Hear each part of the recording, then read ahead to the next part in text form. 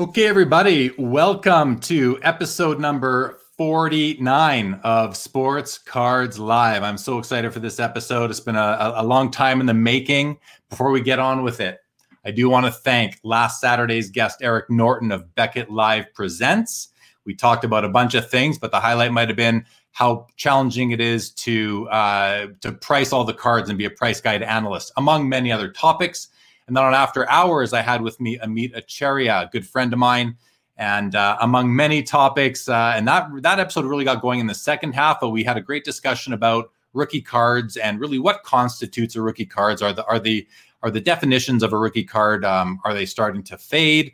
Is the hobby moving on with new sort of definition? And that sort of thing. Really interesting discussion. Also want to thank last Wednesday's guest, Adam, the Real 27 guy. He has started to issue a new basketball card magazine called Basketball Card Fanatic, available by email. Here it is. I printed off my copy, and a really nice magazine with lots of good articles.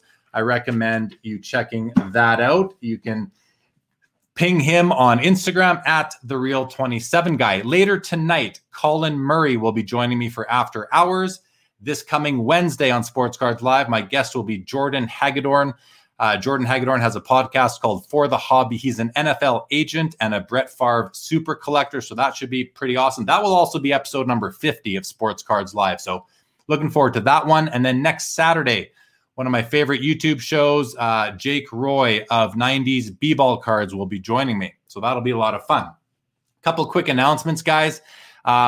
Sports Cards Live, all the old episodes, every episode in the library is now available on podcast.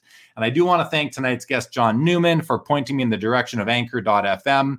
And it's pretty awesome. They've all been uploaded. It took me a couple days, but they're all there now. They'll be on Apple within a couple weeks, but it's on Spotify and a whole bunch of other podcasting platforms. So if you want to check those out, you can now do that.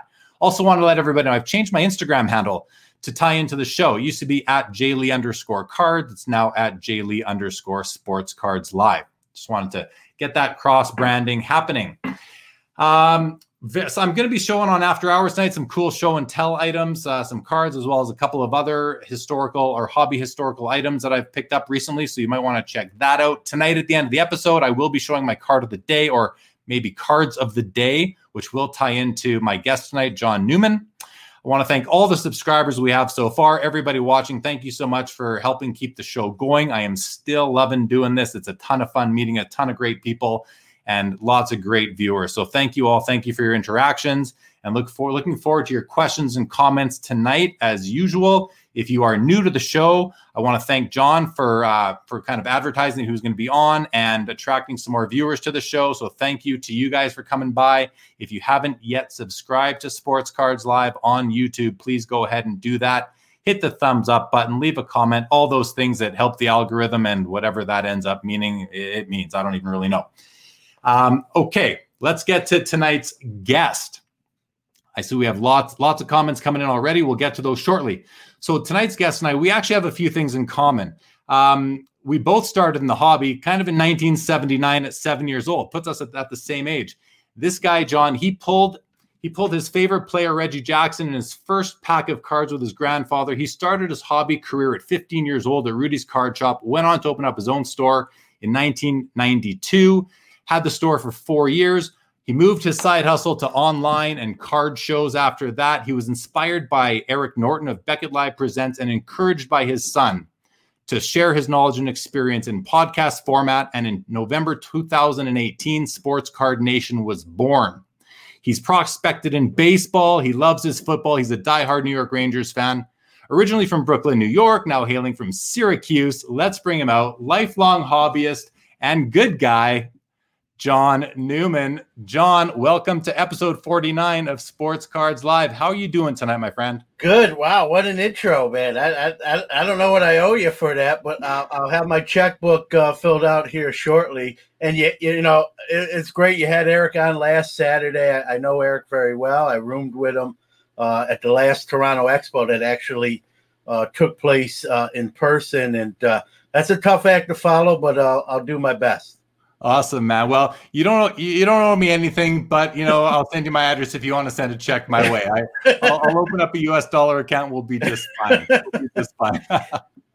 All right, man. Listen, let's jump right into it. So you are a guy who sells cards. That's what you do. It's your thing. You've been doing it for a long time. We're in a crazy time right now with the pandemic. In the middle of March, we started to get an understanding of what was about to happen to the world and how that might impact our hobby. None of us knew how it would. I want to know, when you started to get the feeling that things were something was happening, something was gonna change, how did you brace for the pandemic at that time? What did you do to set yourself up, or what did you think was gonna happen? Well, what I thought was going to happen, Jeremy, is sales slow down, people not knowing how long they would be out of work, people not knowing how unemployment would work being out of work. And so I thought cards, memorabilia would sort of be an afterthought or on the back burner for those that were worried. I think everyone was worried. I mean, whether you own your own business, even if you're not an employee of someone else and you own your own business, with quarantines, people are not out and about and traveling and stimulating the economy. And so I think everybody initially was, whether it's sports cards or not sports cards, kind of bracing for a decline as far as sales and economy goes. And as you already know, and everyone else probably listening, that's the exact opposite happened. And I'm surprised as probably a lot of people. And anyone that says they knew this was exactly going to happen, I'll say it. I really don't believe that. I mean, they might not have been as bracing for impact as I was, let's say, but I don't think anyone could see 2020 being probably one of the biggest hobby years, period. Forget pandemic or no pandemic. Yeah, no, I hear you, man. I remember back in the middle of March, I had recently, you knew something was about to happen. I thought, oh my gosh, people are going to start selling cards. They're going to be scrambling for cash.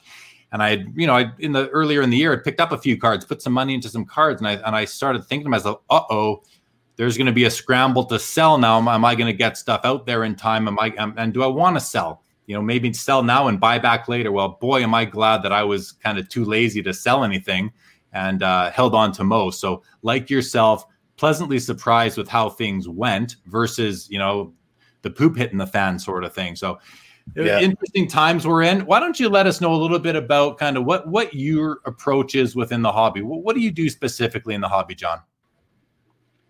I'm heavy baseball, football. I do some hockey, not as much as I probably should. Basketball definitely is up there. I've gotten sort of more into basketball the last few years, probably because, let's be real, it's really picked up in the last few years, especially. Love grading. We could go into that later on too, but I did a 180 from my original opinion when grading first hit the scene many moons ago to where I am now, which is it's a big part of what I do, submitting, selling, acquiring stuff with grading at the forefront of my mind. And, I know I'm talking to you off the air, whether someone likes grading or doesn't like grading, even those that don't like it know that what a big part of the hobby it honestly is. Now they may not buy any or submit any, but to ignore the fact that it's a huge part of the industry would be disingenuous. For sure. And we will talk more about grading later. I do want to pick your brain for some of that grading experience and help the viewers understand maybe a few of the ins and outs, do's and don'ts, some of this sort of insights you've gleaned over the years in terms of your grading experience. That's awesome, man. But before we get into grading, I want to state of the hobby is such an interesting topic right now. We've got a few sort of subtopics I want to touch on. We're going to get to that. First, let's say hi to the viewers we have, see who's out there. We've got Legion in the house. Legion, welcome to the show. As always, Dave Jones. I'm ready too, man. Ready for a great episode tonight. Thanks for joining us. Ernie Rondo, welcome to you as always. Charles, great to have you. Charles is a young guy he's like a 15-year-old vintage hockey collector, a real guy who represents the future of the hobby. Paul Cashman, welcome and good evening to you. Yamwax, as always, welcome to you. Vic Prod, can you give tips of new people that wants to collect basketball cards, please? Keep watching. We might get into a bit of that, Vic, and thank you for joining. Bobby Burrell says, and don't forget to stamp that like button. Yeah, please do. Please do. Thank you, Bobby. Charles, anyone who is new, welcome to the Greatest Hobby Show. Thank you, Charles. SCA Sports Cards, great to have John on the show. One of my favorite YouTubers. There you go. And let me just switch up the ticker right now. Guys, right there on the bottom, John's YouTube shows include Hobby Hotline and Roughing the Passer. I do believe Roughing the Passer airs on the Hobby Hotline channel. Is that right, John? No, it usually it's either mine or Drew Herndon, who's going to be, I see, coming up on your show. A little shameless plug there on his StreamYard. Okay. So I think it's under the Hobby Roundup, which is sort of his social media. Okay. So if you guys, if you want to find John and Drew for that matter on YouTube, I recommend you just type in Hobby Hotline. You'll find their channel, subscribe. They do a Saturday morning panel discussion with live call-ins. It's awesome. I watched it this morning. I called in last week. It's a fun show.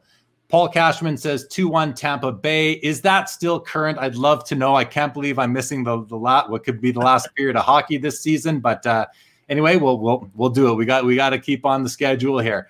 Rich Klein, who is on Hobby Hotline as well, and a previous guest of Sports Cards Live, says, I just want to see if John can take Sports Cards Live off the air, as he did this morning on Hobby Hotline. We'll get to that. I'm pleading innocent. I didn't touch. My hands were right here, Rich. I'm just telling you. I don't know what happened there. In case you're wondering what we're talking about, this morning on Hobby Hotline, the show just went dark all of a sudden, and no one knows what happened, but they got it back. They recovered nicely, and it was a great episode. I watched it and really enjoyed it. Dustin, the Personal Finance Dad, good evening to you guys. Dustin has a YouTube channel, The Personal Finance Dad. It's a sports card channel more than it's a personal finance channel, but check that out. Card Killer in the house. Welcome to you. Yeah, that's my guy. Thank you for joining. Jeff McMahon, hello to you. Colin Murray, says hi there. He's also known as Sloth55, and he will be joining me on After Hours tonight. Ralphie in the house. Say word to Big Bird. 3B Collection. What's up, John? Welcome to the show, 3B. And Paul Cashman likes to call Rich Klein the loquacious Rich Klein. All right, guys. Thank you, everybody, for joining. We're going to get into some state of the hobby stuff right now, but I want to start because, John and I, we did chat yesterday, and we had a good discussion, and he kind of, he enlightened me into some of his experience and his observations that he's had over the course of his experience in the hobby.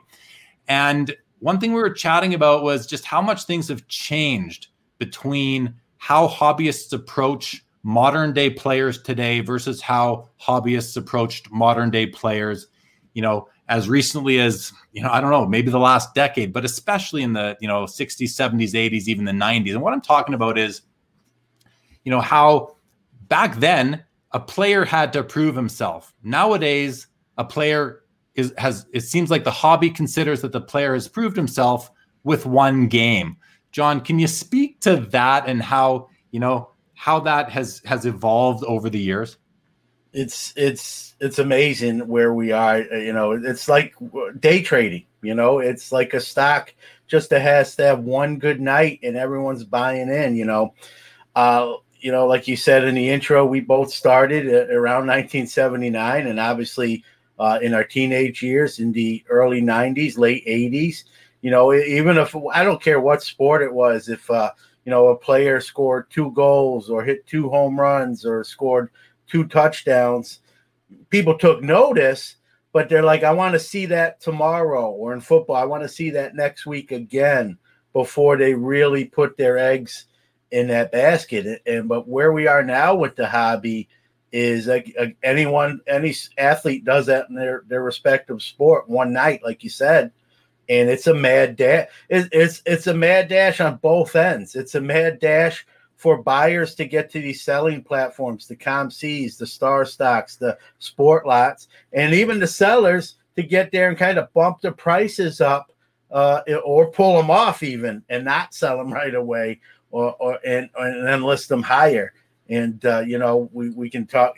You see what's happened on eBay with that stuff is a a seller will, they didn't get there in time, and someone goes and buys it now at a lower price than what the market now is bringing, and then the seller says he can't find the card, or it's after looking at it, it's damaged, and obviously he could be telling the truth, but in reality, definitely sort of suspicious, and it's become day trading. A lot of people like to blame like some of the new influx of hobbyists in the hobby. I'm sure that's a factor, no doubt. To say otherwise, so again, is probably not being truthful. But I don't even think it's just that niche. I think it's just in general. With the pandemic, I think you going back to the pandemic, Jeremy, you got more people at home to jump on, eBay and the ComCs during work hours. Let's say when normally maybe they'd be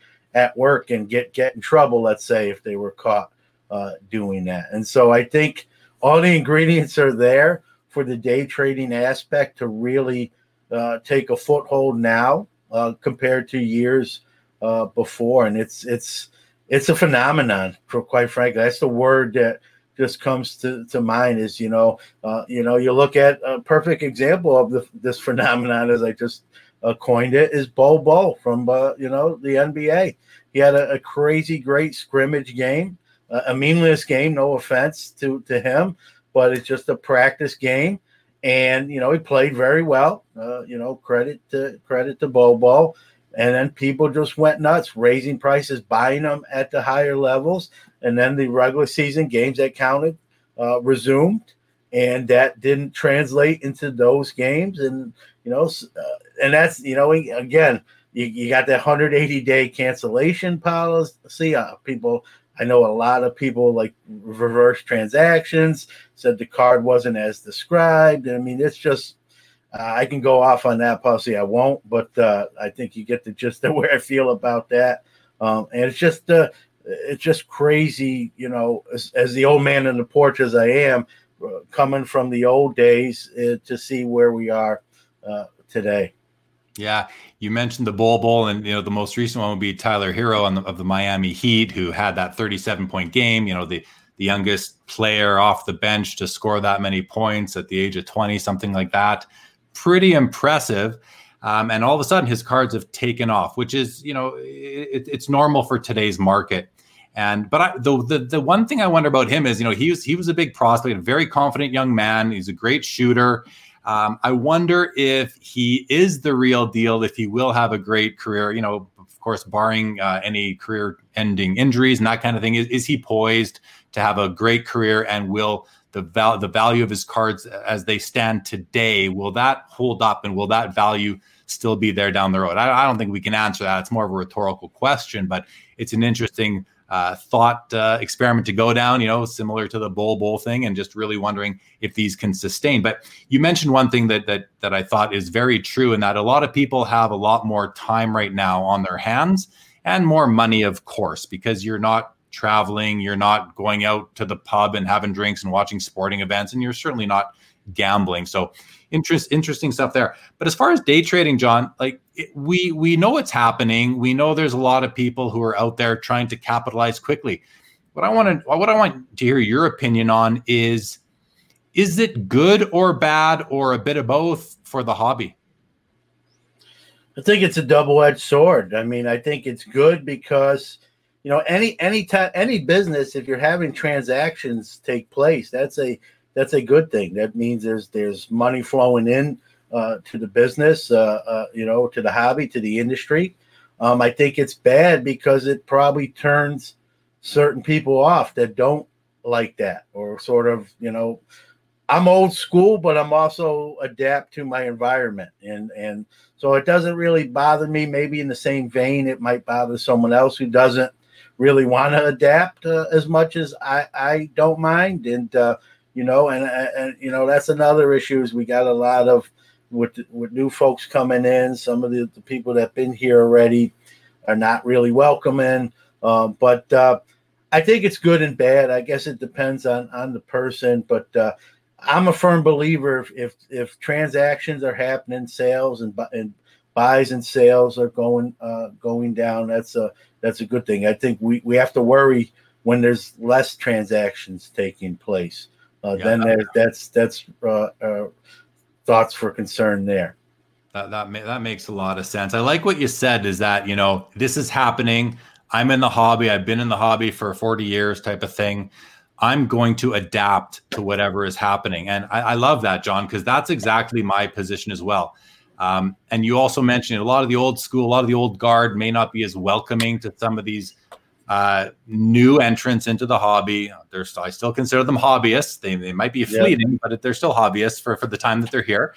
And the fact that they're in here day trading, at least we know what's happening. We can see it and we can adapt accordingly, decide to partake in it or not. You don't have to change your approach, your collecting approach, but maybe you tweak it a little bit to maybe let them get through their cycles of trading before you're going to pick up that player, because prices get run up and that sort of thing. So who knows? But I like that, and I also think that as hobby veterans, people who've been in the hobby as long as you have, as long as I have, and guys that have been in it even longer than us, or shorter for that matter, let's not chase away anybody new, because even though you've got, say, thousands of new people in the hobby right now because of some of the reach of influencers, like, the one everyone likes to talk about being Gary Vee, among others, some of these people, I think, will end up being collectors. They will see these cards, they'll receive them in hand, and they'll, just like you and I did back in 1979, 1980, they'll fall in love with them too. Not all of them, but some of them. It's a numbers game, just like anything. So some of these guys will remain in the hobby, and I think there's some excitement to that. I want to say hello to Carlos, everybody. Carlos has a YouTube channel, Because I'm Carlos, one of the most logical and well thought out YouTube shows out there when it comes to sports cards. So check that out. And Joe, I see your question. We will get to it shortly. So, John, day trading's interesting. There's something else that's new going on in the hobby, really new. And I heard you talking about it a little bit already today. Something I want to chat about too, and that is the new way to invest in sport and truly invest in them. This isn't collecting, I don't think. This is investing in sports cards. And it's this fractional ownership program and method that has been dreamt up. It's been rolled out now. We've seen it with Rally Road. We've seen it with the Collectible app, and the CEO of whom is going to be on the show with me in the next couple of weeks. And we've also seen it with the individual, Lior Avidar, who purchased the LeBron James RPA from Ken Golden's auctions, as well as the Giannis Logo Man, the 101. He's acquired both these cards, and it looks like his purpose of acquiring these cards was to sell fractional ownership shares in them. Can you explain to the audience what this is? And also, this is going to be a double-barreled question, which I don't like to do, but I'm going to do it now. Explain it, please, John, but also talk about, if you will, if you think it's good for the hobby or bad. Well, I think, let me explain it first. I'll answer the question in the order you asked it. So these companies, now some of them, Rally Road, will do other things besides cards, cars, watches, purses, high-end stuff of those industries. Collectible is focusing just on the cards, and all will be that same ilk as well, just cards. But premise is, hey, for example, with Collectible, they just launched for a 53 Topps Mantle PSA 10. Now, that's not going to be able. Only speaking for myself here. Sure, I'd love to own one, but I'm not going to be able to afford to buy it. And so what they do is an owner. In this case, it's actually Evan Mathis, former Colts lineman, who's now cards, and he's got some issues that have been brought up. But it's his card, and they sell basically shares. They sell. There's a limit how many shares at how much in the initial offering, like a stock IPO. And then when it closed, it's closed. And then, depending on each platform, I believe Rally Road is 90 days. I think Collectible might be similar, if not exact the same. Then it can be sold. And, depending on what it does go for, you'll get either more money than you first invested, or if it doesn't, they can also sell just shares. In other words, people who didn't get in the original offering can say, hey, I want in. And so now, you might have bought shares at $10 a piece, for example, just using round numbers. And now that they're, the market says we can sell these for 20 if you want any. And so those who bought it at 10 have a choice. I can just keep them, or I can just, people want to buy in at 20. I'm going to sell my 100 shares at $20 a piece and double my money. And that's, could be more than that. I'm just using round numbers. Okay. And your second question, is it good or bad?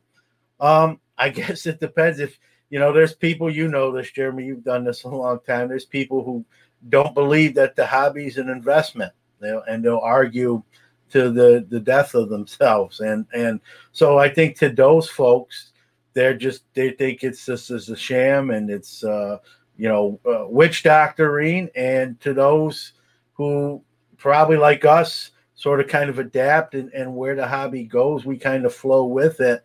I'm not opposed to it. It'll be interesting to see if it takes off, if it lasts. I said that about grading, almost 30 years ago, and we know the answer to that question now. And so that's the interesting thing with these fractional share companies. Is this going to be something that not only lasts, but even gets bigger, or is it just going to be they don't do well enough and then it becomes a thing? Oh, remember in 2020 when those three companies launched and that didn't go so hot? And truth be told, I've probably got about $125 combined in the rally and collectible. And I'm not where I'm thinking like I'm going to retire. I'm not, I'm not on that level, but just to dabble in it. With doing the podcast, it's a lot, you know this as well as me too, Jim. It's a lot. You can talk about it more when you're actually involved in it and seeing how it's going, than to just say, I think this or I think that. And so I kind of did it almost just with the show, and it's, interesting. And let's be real, I'm never going to probably own a 1953 Topps Mickey Mantle PSA 10. And I can brag to my friends that I'm a minority owner in that car. Right. So really, it's an easy or a more affordable way to own a piece of an iconic card like that. It's kind of neat because that particular card, I held it in my hand a couple of years ago at the National at Evan Mathis's table, along with his PSA 9 1952 Topps mantle. I have a picture I could go digging for, but I'm holding them both in my hands because, oh, wow, that's basically $3 million, $4 million in your hands right there. I thought that was pretty cool. But basically it gives us as sort of common folk the ability to own a share in this card. I'm wondering when the group is going to end up selling the card and cash out for money, does it go to, do you know this? Does it go to a vote? Do all the shareholders get a vote based on how many shares they own? And then if there's a certain amount of yes votes, will they then accept the offer or put it out to auction or something like that? How does it work upon ultimately disposing of the card by the group? Yeah, I don't know. When Brian Gray this morning on Hobby Hotline brought that up, it's a great question. I'm not going to lie about it. I'm really not sure.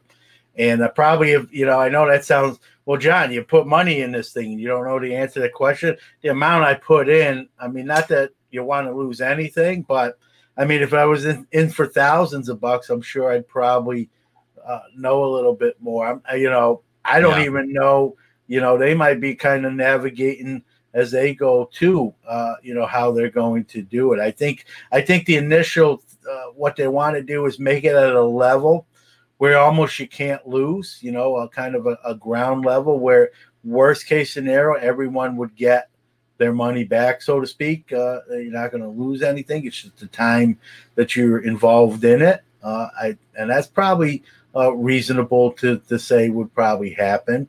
I know the Rice rookie PSA 10 that I invested in was like $5 a share. So, very cheap. It came in by Topps Big League almost pack goes for more than Right. that. And the Manos were $10 a share. And so, obviously, and they limit, there was a limit to how many shares you could purchase as well. Yeah, go ahead. I was just saying that makes sense because they want to get as many people involved as they can. They don't want to, 4 clients buy up the whole thing, and now there's, they're shutting out hundreds of other potential clients who want to get a taste so that they will then buy into the next offering as well, right? And I think I'll mention on October 7th, I have Ezra Levine joining me on the show. He's the CEO of Collectible, the company you just mentioned, that is only doing sports cards as far as fractional ownership going, versus Rally Road, who does sports cars and Merkin purses or Birkin or whatever they're called, and a bunch of other highly collectible items. So Ezra will be joining me, and we'll get all the answers to kind of the ins and outs of fractional ownership as far as sports cards goes on that night. What's neat is just if you think about it, any stock that you own is fractional ownership. Any timeshare that you own is fractional ownership. Land syndication is fractional ownership. It's not a new concept in the sports card industry. It's been around for a long time in terms of investments go, and now it's finally being applied to sports cards. And truth be told, it's happened before this too. I don't have evidence of it, but I'm certain. Well, actually, it happened in the early 90s when Wayne Gretzky and Bruce McNall each purchased a 50% fractional ownership in the Wagner card. So buying cards in a group is all this is, but this is formalized and it's being regulated by the SEC. These companies are all regulated by the SEC in the United States. So that's pretty cool. I'm in Canada, as you know. I'd love to be able to buy in. I would do it. I know a lot of people wouldn't. And you talked about, a lot of the old guard who say collecting is just a hobby or it's not an investment. It's just a hobby. But I say those might be some of the, and no offense to those guys, because they've been in the hobby so long, but they might still have flip phones, right? You have to adapt to new things, right? If you want to stay on top of things, you want to stay current, I think it's great to adapt because the world is changing so fast, faster than ever before. So, and our hobby is part of the world. It's part of our human experience. So if you don't want to be left in the dust, try and keep up and watching hobby content is a great way to stay on top of things. So, and we are going to talk a bit about hobby content. Before we move on, though, I'm just going to let's say hello to a few more people who have joined us tonight. We have Orvi in the house. Says good Saturday evening to you too. Card collector, welcome to the show. Great to see you again. Ernie, thank you so much. 2-2. Good to see Dallas putting up a fight. The Phillies lost. Sorry to Phillies fans. What else do we have here? Tim Heacock, welcome to the show, Tim. He says this is a bit scary in an unregulated industry, although it isn't in terms of fractional ownership. It's not unregulated. He says you need a prospectus to do this in the investing world with significant requirements and regulations involved. And yeah, you certainly need a prospectus in terms of issuing securities and any sort of equity raises, really. But to Tim, these companies are regulated by the SEC. So there is regulation when it comes to fractional ownership. Rich Klein says, I have a flip phone. And I guess you don't. I'm guessing, Rich, that you don't have any fractional ownership shares anywhere then, do you? But Rich, you stay on top of things, man. For a guy who has a flip phone, you're staying current. Don't feel bad, Rich. My dad does too. There you go. He's not as old as your dad, though. Your dad's 82, John. He's not that old. Ziggy No, who co-hosts on Hobby Hotline every so often, has his own YouTube channel by the same name of Ziggy No. Welcome to the show. Check out his YouTube channel, everybody. It's called Ziggy No. I love his daily update. Comes out every day. He talks about what's going on in the hobby, what's going on in hobby content. Interesting show. Check it out. Rich says, correct, my friend. He does not own any fractional ownership shares. Okay. So before we move on and talk a bit more about grading, I do want the viewers to benefit from your experience in grading. We were chatting the other night and we talked about how the hobby has changed since you and I came in it in the very early 80s.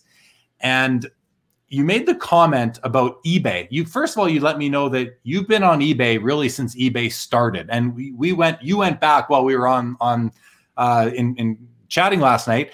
and you realize you got on eBay in 1996. I thought I got on early. I didn't come on until 1999, December 1999. You were already a veteran by then.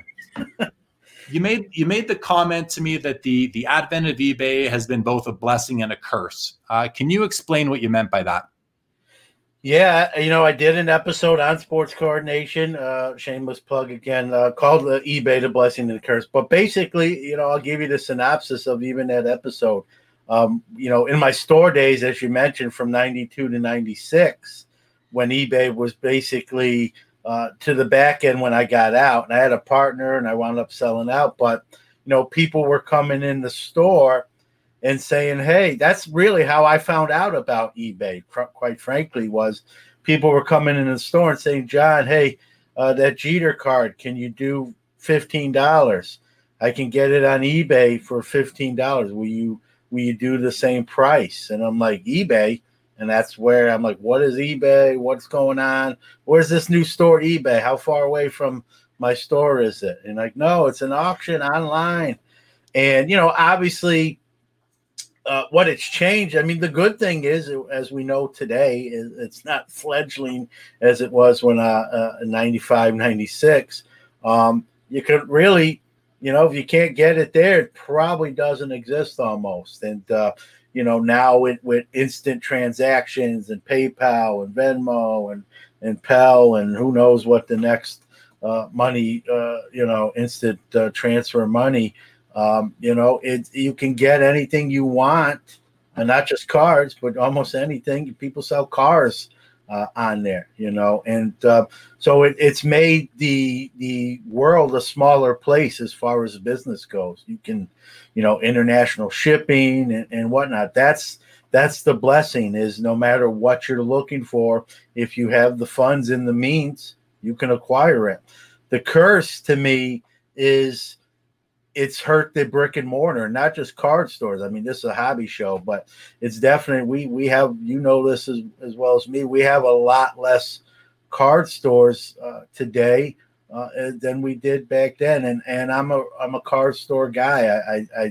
I believe in them. I think they're important. They're important for socialization in the hobby. There's nothing like going to a card store or a card show and you want a card, a Gretzky rookie or whatever, I'm just using that for example, and have it in your hand and what condition it is, and you can look at it. You can ask the owner of the car, hey, can I take it out of the top loader and take a better look? Or can you do that?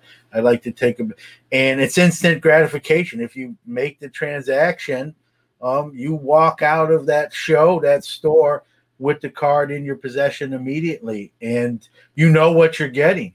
You see it up close and live, and you can buy something on eBay. You hear stories all the time.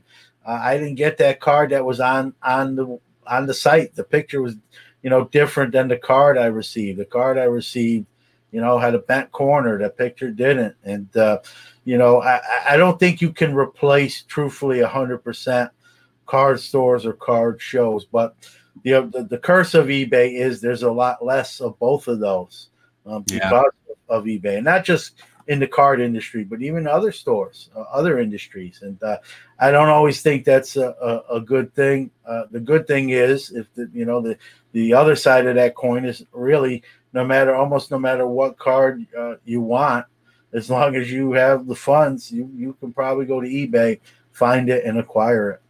Yeah, that right there to me is the blessing. Is that I remember back in the early to mid 90s, finding a Bobby Orr rookie card, which is, an iconic card across the hobby. I grew up in Winnipeg, which, just north of North Dakota in Canada. And, there was like one Bobby Orr rookie known in the city that was at a card shop, and you'd go in and you'd look at it. It was in the brick on the shelf behind, and you kind of just looked at it like, wow, a Bobby Orr rookie card, what a beast of a card. Now and that not just a card like that, but any card that you couldn't find locally. Now, as soon as the internet came around and eBay came on board, you could find anything you wanted anytime, pretty much. It took a while for it to mature, but eventually nowadays, back then a card out of 5,000 was super rare. Now a card out of 5, you're probably going to find it eventually if it's out of 5. But a card out of 5,000 back then, you couldn't ever really find. That was pretty interesting. That, to me, that's sort of the blessing of it. The curse, like you said, is that it hurts retail, and nothing has hurt retail more, I think, than maybe Amazon, which has hurt all retail, bricks and mortar, I should say, which is sort of the analogy to eBay hurting the local card shop in terms of the bricks and mortar retail there. You also mentioned, now, when you go to a show or you go to a card shop and you buy a card, you get that instant gratification, which is something that, is very, very, it's almost like a lifeline for people these days, that instant gratification thing. But I would argue, and not argue with you, but I would, kind of opine that, there's something to be said for buying a card on the internet and then having to wait, from anywhere from 2 days to 2 months, depending, for it to arrive. And the excitement of waiting for it, to me, that is part of the experience of buying and owning a card. Is you hit bid, then you see you won the auction, and then you wait for the card to come, and then you get it out of your mailbox, and that's all part of the experience to me. So I see that. I see the bad, but it's all part of the evolution of the world too. Go ahead. Yeah, mail days. It's mail days. We got YouTube videos. I do them of some of my mail days, no doubt, Jeremy. That's a great point, by the way, as well. Yeah, I mean, you love those. It's like Christmas, and it's not Christmas. It could be September. Here we are in September. You go to your mailbox, and it's some, obviously, with tracking and UPS, USPS informed delivery here in the state. I mean, a lot of times what's coming that day, but sometimes you don't, and you're like, "What is this? I forgot what I even bought," and it's almost like a surprise to yourself. And so you can't. I mean, there's a adrenaline rush with that. Truth be told, like you said, and I don't want that to not be the case. I'm just saying, retail wise, like you even reiterated too, it's kind of taken a little bit on the chin. And they've, card stores have sort of had to reinvent themselves. What I did in 92 through 96, truth be told, while I was successful then, that business model would not work today. I wouldn't last 4 years today with what I did then. And that shows you how the hobby has changed and pivoted. You can't just do the same thing you did 20 years ago, 30 years ago. It won't translate. No, it's like you said, they have to adapt. I see LCS owners all the time, and some of them have adapted where they're doing online group breaks. They're taking their business to Facebook Live. They're doing some different things to complement the in-store traffic, and especially during the pandemic, that has certainly decreased. So some people are evolving, and other card shop owners will get lost, and we will lose some, not because of anything other than their inability to adapt and to find other ways. And I shouldn't say no other reason. There are other reasons, of course, but I mean, I think you're going to lose some because they're just not able to keep up with the times and what's going on. Okay, that's good stuff, man. I want to go back. I missed a couple questions about the fractional ownership, so we're going to backtrack a little bit, and we're going to go to Legion's comment here. He says, is there a third-party guarantor that holds the card for fractional ownership? Because if not, it opens up opportunities for mismanagement and scamming. And do you know the answer to this, John? Do you know if there's third-party guarantors? With the shares that I bought, I had to sign like 5 different things, literally DocuSign on my phone with my finger. And I remember reading in there that there wasn't a firm that was sort of overseeing all the transactions and monitoring them and documenting them and that sort of thing. So there is someone outside of Rally Collectible that's just probably making sure that stuff's above board and that there's no funny business going on. I don't. If you're asking me a specific firm name, I don't have it. No, but I remember seeing. I know that sounds terrible. But again, remember, I'm talking about $100-something, not. Yeah. No, I think the question really is, where are these cards being held? Are they being held by Rally and Collectible? Yeah. or I are they believe they have a vault. I believe the word that they use is a vault. Now, whether that's a real vault or that's code, for a very secure location, I don't know. That's a great. Yeah.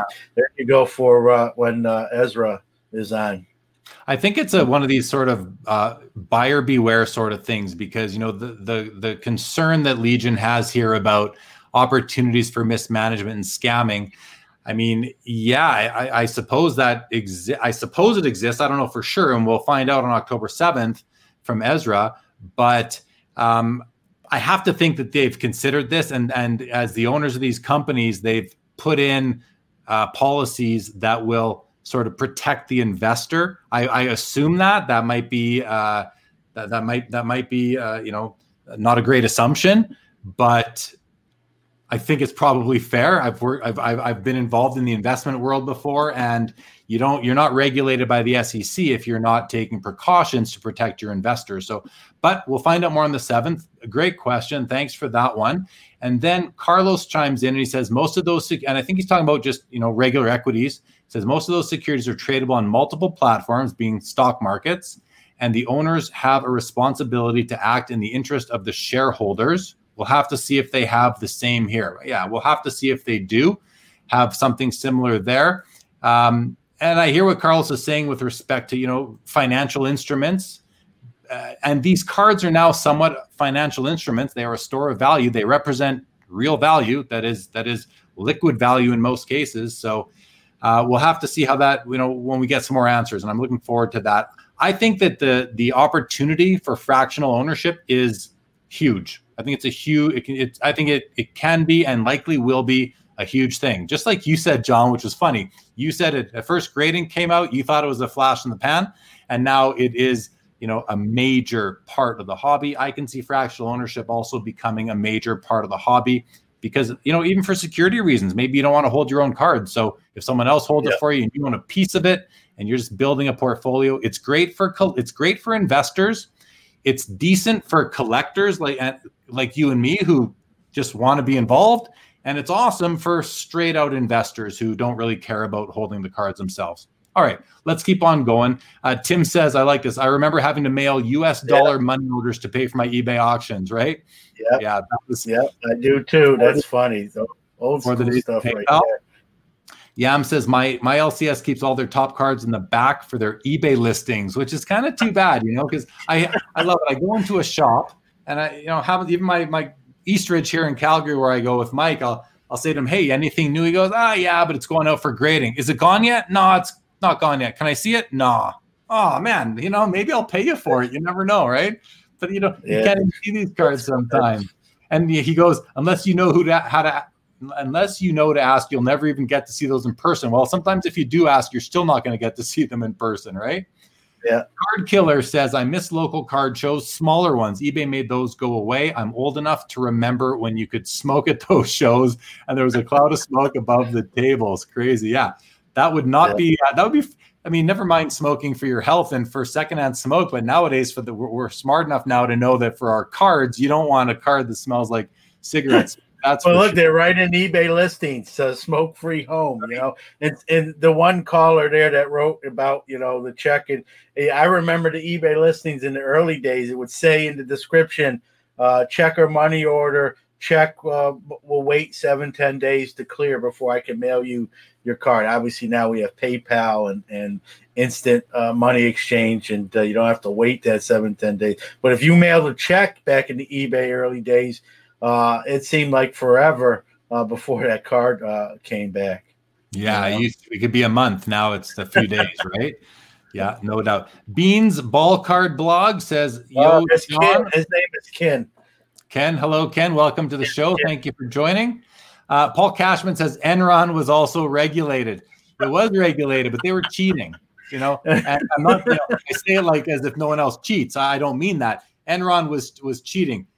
It's kind of funny. I don't know if I've ever mentioned this on the show before, but part of the reason I am where I am is because of Enron, actually, simply because in the year 2001, when the whole Enron thing was happening, the the accounting firm that went down with Enron was called Arthur Andersen. They were an international firm with over 200,000 employees, of which I was one of them. And when the firm was going down, I remember going to work every morning, and our managing partner would be like, "Oh, it's okay. We're all gonna have our job, no problem." And we knew we are in Winnipeg, Canada, a really small town. And meanwhile, down out of the Houston office, the Enron thing was going on. And that Enron thing took down the whole international firm. It ceased to exist. Our office ceased to exist. So I saw it coming. I said, maybe I'll have time to move out of Winnipeg. And I ended up moving to Calgary. And, one thing leads to another. And I'm kind of where I am in the hobby now, I think partially because I came to Calgary. So in a way, Enron has something to do with me being here tonight to some degree. It was meant to be. If you look at the butterfly effect sort of thing. Your buddy says, "Yep, I've been in the hobby since I could pay for eBay items with cash or money order and a self-addressed stamped envelope." No doubt, I remember that too. Good old days. And Paul lets us know that the Stanley Cup Finals game is 2-2 going into overtime. Good to know. Thank you, Paul. I love being kept up to speed on what's going on in the playoffs. So thank you so much for that. All right. Before we get into kind of grading, is there anything else you want to say, John, about how your opinion on all these influencers? And I'm not, whether they're influencers like a Gary Vee who is an influencer outside the hobby but likes sports cards, or an influencer who is in the hobby that has thousands of followers or subscribers.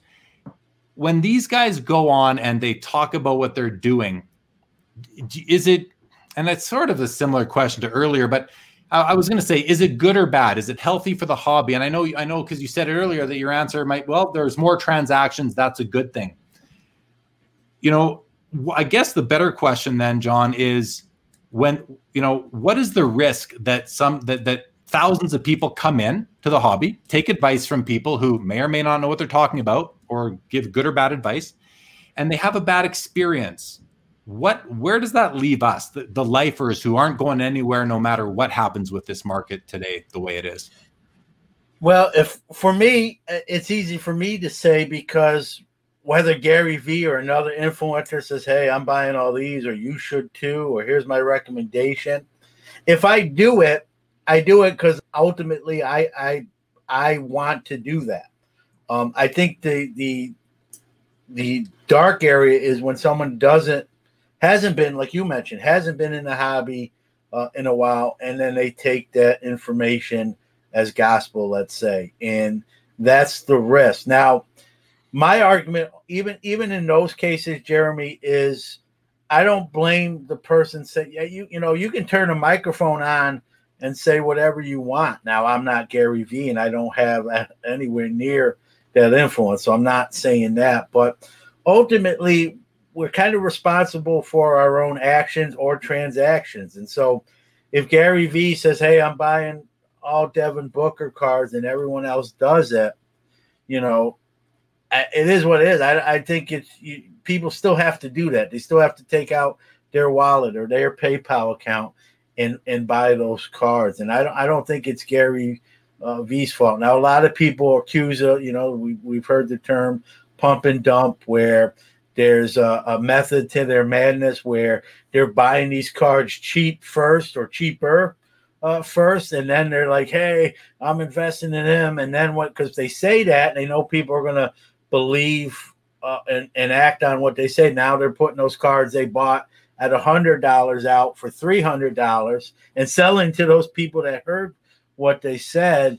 That's an issue. I mean, to say it wouldn't be is disingenuous, but still, someone has to be willing to pay that for that transaction to happen. So if Gary Vee or anyone, I know he's the poster child for this topic, so I keep going to him. He knows that himself, so we're not breaking news here.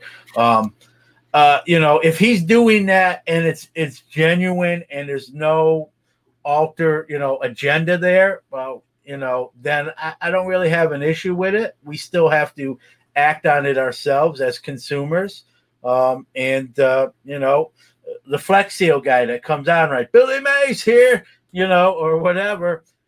people still have to buy that. You may not like that guy, or it's stick, or it's a gimmick, or it doesn't really work, but millions of people buy it, right? I think it's the responsibility in the end of the day has to fall on the buyers to make those decisions. The unfortunate part is those folks that have bad motives or not the good of the hobby in mind are sort of preying on the newer folks that just are impulse or kind of just buying into what someone says, and that's the inherent risk.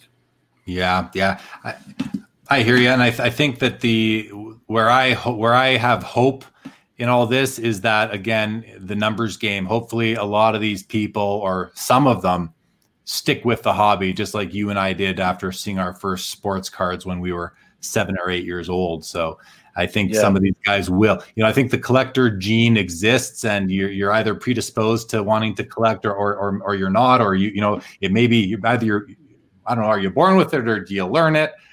I'm not exactly sure, but if you are predisposed to collecting and you're introduced to it because of these influencers, it's not a horrible thing. If 100 people are introduced to it and 10 of them stick around, hey, that's 10 people more than we had than before. So that's I think it's not the worst thing. Eric Westrom says, always do your own research and thinking about what you want to buy, whether it's for your own collection or to sell later. That's great advice. That way you can't blame anybody else, right? Like you said, John, we're responsible for our own actions and transactions, and that's exactly why you say that, right?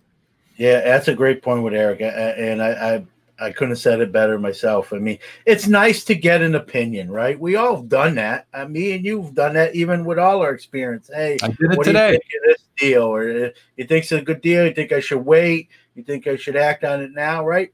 But at the end of the day, I mean, we might value someone's opinion, but I've gotten advice and not taken it, and I've gotten advice and did exactly what the person advising me has said. It's still, you kind of want that outside thought or the outside opinion, but at the end, it's your decision which way you go, and I think it's the same way with cards. It's great to listen to people if that's what you want to do, but like Eric said, at the end of the day, do your own research too. Don't just listen to someone and not do a little bit of fact finding yourself as well. For sure. Well said. All right, man, let's move along. I will watch the comments, everybody, for the trickling comments that come in on these the last couple topics we've had, but we're going to move on to grading, because John's been involved in grading for really since it started. He's been, although he thought it might have been a flash in the pan at the beginning, he quickly learned it wasn't, and he's been submitting cards. He told me he's sent in several thousands of cards for grading over the years. So I really want him to share his experience with all of us. So John, let's just start off with what can you tell us about, there's three big companies. There's PSA, BGS, and SGC. Where do you think each of them, one at a time, if you don't mind, where do you think they excel, each of them, and where do you think they do not excel? All right. So I got to give a sort of a disclosure first to be transparent. SGC does sponsor Sports Card Nation, but that being said, I'm going to give you the straight scoop and be honest. Regardless, like you said, I think there's really three. We do have one that's coming. I think they're SCG or something to that effect, or CSG. They came from the comic book side, and now we're entering the arena. They haven't actually started yet. They're building their personnel and their staff up. But so right now, there's the big three, as you say: PSA, BGS, and SGC. If you ask 10 people to rank them, you'll get 6 different orders. They've all been around. A lot of people think SGC's new, and they're not. They've been around almost 20 years themselves. SGC's got the label as being sort of a vintage grading company, but they've made strides. If you look at realized sales, there used to be a gap between PSA and SGC. Whether you like it or not, that gap has closed, and we've seen a couple big cards, SGC wise, actually sell more than PSA. When we're talking about the big three, you got to get the elephant in the room is when you're going to get your cards back. And right now they're all in that same boat. It's not a good boat, and it's taking a while for submissions to get back unless you're on that $100 like express 2-day, 3-day thing. Outside of that, you're going to be waiting a while. And we can get into PSA. Most people have heard some of the scandals and issues. They're publicly, out of the 3 grading companies, they're the only publicly traded one on Wall Street, and so they have a board of directors, and and there's been issues there where some people aren't there anymore, and there's some new people that have just taken positions just because I think the direction they were going in. Some folks inside the walls there didn't like it, and so there's where there's smoke, there's fire. We can say that with PSA. I think Beckett, with all due respect to my friend Eric, I know he's not in the grading room itself, but they've probably lost the most out of the 3. They've lost really the most traction. It used to be people would make the argument, who's 1 or 2, PSA or BGS, and then SGC was kind of like the little stepbrother that wasn't really in the family. Like he was adopted. He gets to ride in the back of the station wagon. He never gets the front seat.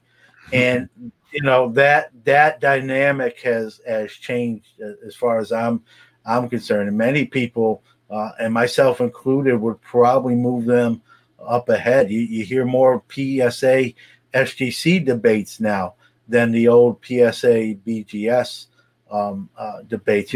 It's funny when we talk about these 3 companies, it's a hot topic. I mean, people get really, really fired up, like even resulting to insulting people and name calling, and this company sucks, and you don't know what you're talking about. Like I've seen literally, online fights just over the companies. And, so I think that the gap has closed. I'm going to put SGC second. Some people are going to probably listen like their mouth's probably wide open, but regardless of whether you think, Beckett's still second, or even some people might put BGS first, to me, they've lost the most traction.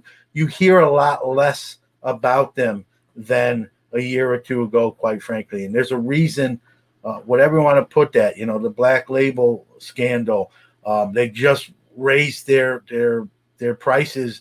I don't know by how many percent, but it was a significant increase. Their like 10-day service is like they've said it themselves. Is like don't expect it for 6 weeks and or 8 weeks, and so some of the stuff they're doing, Jeremy, is sort of like self-inflicted. It's like some of the press releases could have been worded better. Like who's proofreading this stuff before they're releasing this? And I've read things where I'm like, man, you could have changed that to that, said the same thing, but it just would have played better. And I'm not a writer, but but even I could see that. Like, how is that getting out of the building written like that? And but it's one of those questions I don't have the definitive answer, because there's really no true definitive answer. It's like asking someone, do you like Burger King or McDonald's or Wendy's? Right. And, somebody's going to say Wendy's. Someone's going to say, oh, man, the fries at McDonald's are way better than Burger King. And so it's whoever you ask. But myself, that SGC, that gap is closed. And that's not really my opinion. You can look that stuff up and see. Your observation. And you just seen the Jordan rookie SGC, $420,000. It's the highest Jordan rookie pristine 10, and they there's some other ones too, and the gap is closing. Now there's people just don't like them and won't accept them and just are vehemently opposed to them, but they're here whether you like it or not. That's right. I think a lot of it, you talked about like online fights. And when I think of that, a lot of people, they speak or they type their experiences and their thoughts and their opinions. And a lot of those opinions are based on their true and real experiences that they've had with the grading companies. And so they're gonna, just like anything, if you get hot coffee spilled at you on McDonald's, you're gonna take it out on McDonald's, right? You're not, and now you might go eating at Burger King, sort of thing, to use the restaurant analogy again. So I think a lot of it has to do with that personal experience. As far as them taking so much time to get cards back now, I think there's a lot of limiting factors there. Not to make excuses for them, but there are reasons for these things that are happening. But I wanted to ask you this. Actually, before I ask you that, I want to also mention that there's some chatter about SGC is, a lot of people think it's new because they seem to have come out of nowhere in the last really 6 months. But as I know, they've been around longer than Beckett Grading Services have been around. They've been around almost as long as PSA. And like you said earlier, they were the go-to for vintage, really pre-war vintage, for the longest time. I remember walking around the National in the late 2000s, early 2010s, and you would see hundreds of SGC cards, but the cards in them were all pre-war. Not all, but many were pre-war. So they've been around a long time, and now they've got younger leadership, and they're really trying to penetrate the modern game, as they should. Of course, you're going to want to build your business. It only makes good sense. So the common generally accepted rule in the hobby that is based on my perceptions and observations has been that pre-war cards, SGC, vintage cards, PSA, modern cards, BGS. Never mind BVG, just Beckett Grading for modern cards. That's a general rule. Do you sense that changing at all now, where PSA is getting more modern submissions and Beckett is getting more vintage submissions, and obviously SGC is getting more submissions across all eras? Are you noticing that as well? Yeah, I mean, sure. I don't want to disagree with you. I think you're right. I think at one time, John, it's not disagreeing. These are just my perception. Yeah. And from my conversations with hundreds of people over the years, that's what people generally believe that I've come across. So feel free to state what you've perceived. I think it was once like that. I think that was right on the money, what you said. But I think those days are different now. I mean, right now, SGC is getting heavy modern. They're I know from talking to Peter Steinberg quite a bit. They're at a 700% increase in submissions, with a good percentage of that being modern now. And the trouble with SGC, they sort of, I had Peter on a couple weeks ago, and he said this himself. They sort of dug a little hole for themselves, because when PSA and Beckett was kind of shut down with the pandemic, SGC, and it was smart. They really went on the offensive with ads and, hey, we're open. You'll get your stuff back, timely. Someone else can't do that. We can. We're the answer. And it worked. That ad campaign worked tremendously. It worked too well, as Peter said. And it sort of bit them, because the one thing they were bragging about with timely getting your stuff back very quickly, because their business exploded even more than they anticipated. And he said, no excuses. They got to own it. They got in way over their head, and they bit off sort of more than they can chew. And now they're playing catch up. And, that's the comment you're going to see on message boards, or even their own social media posts.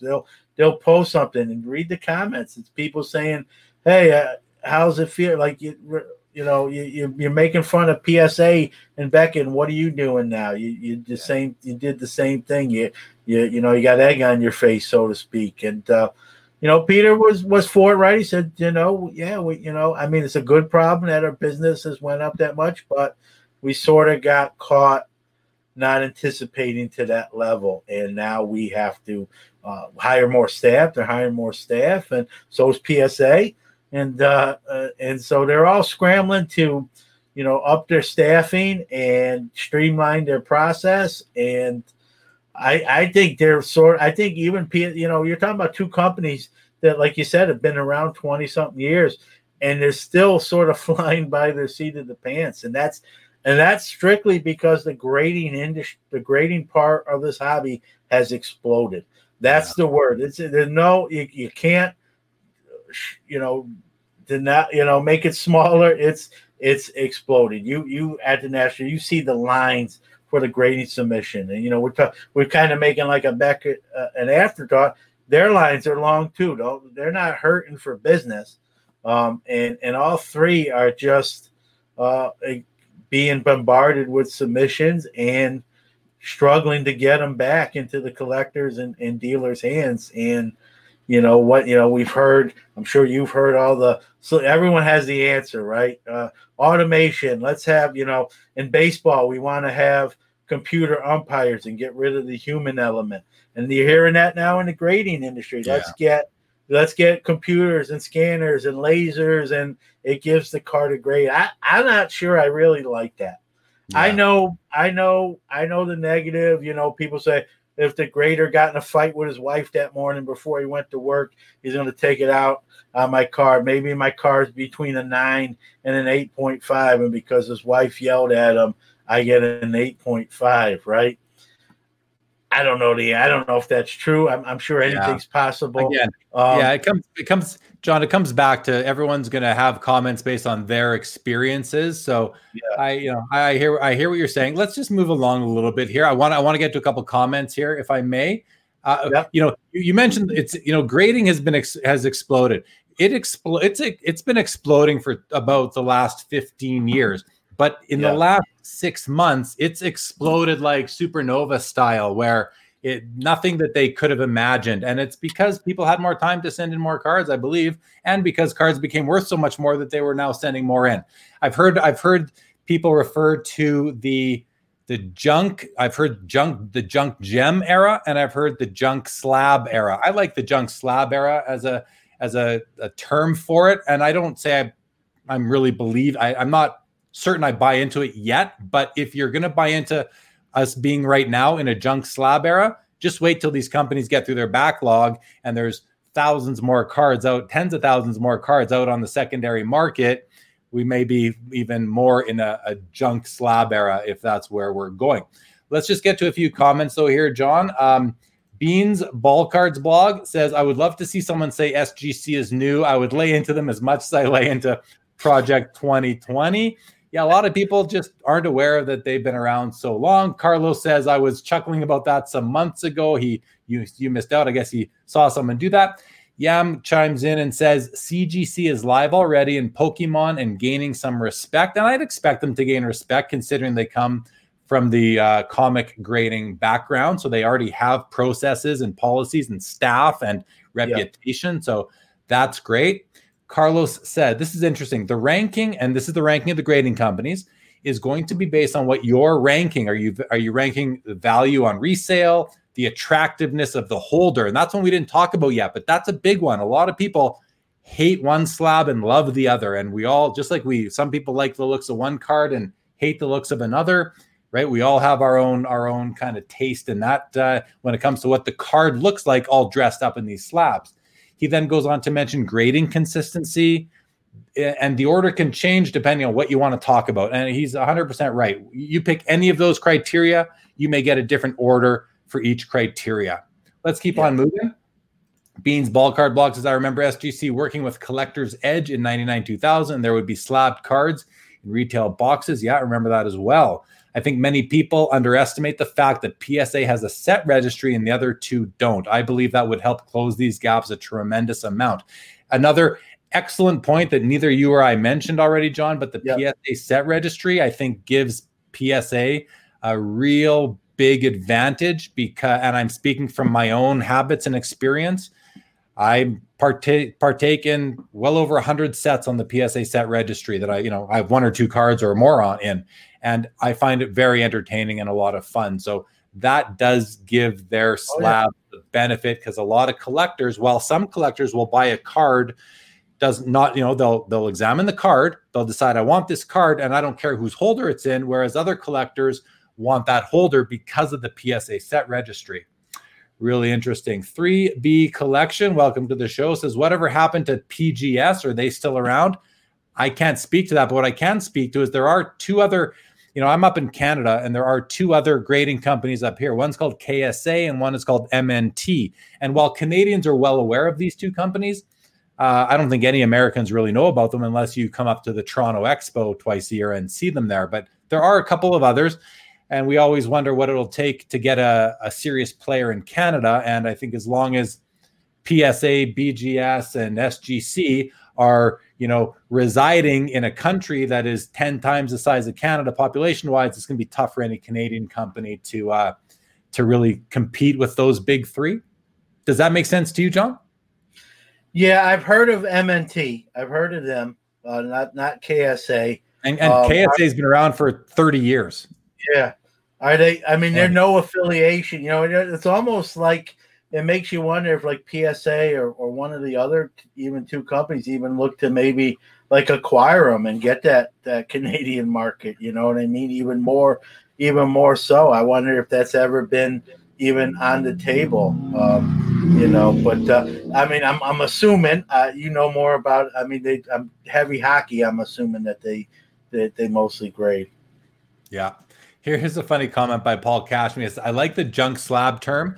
I shake my head at some submissions. Friends don't let friends submit pro set. That's hilarious.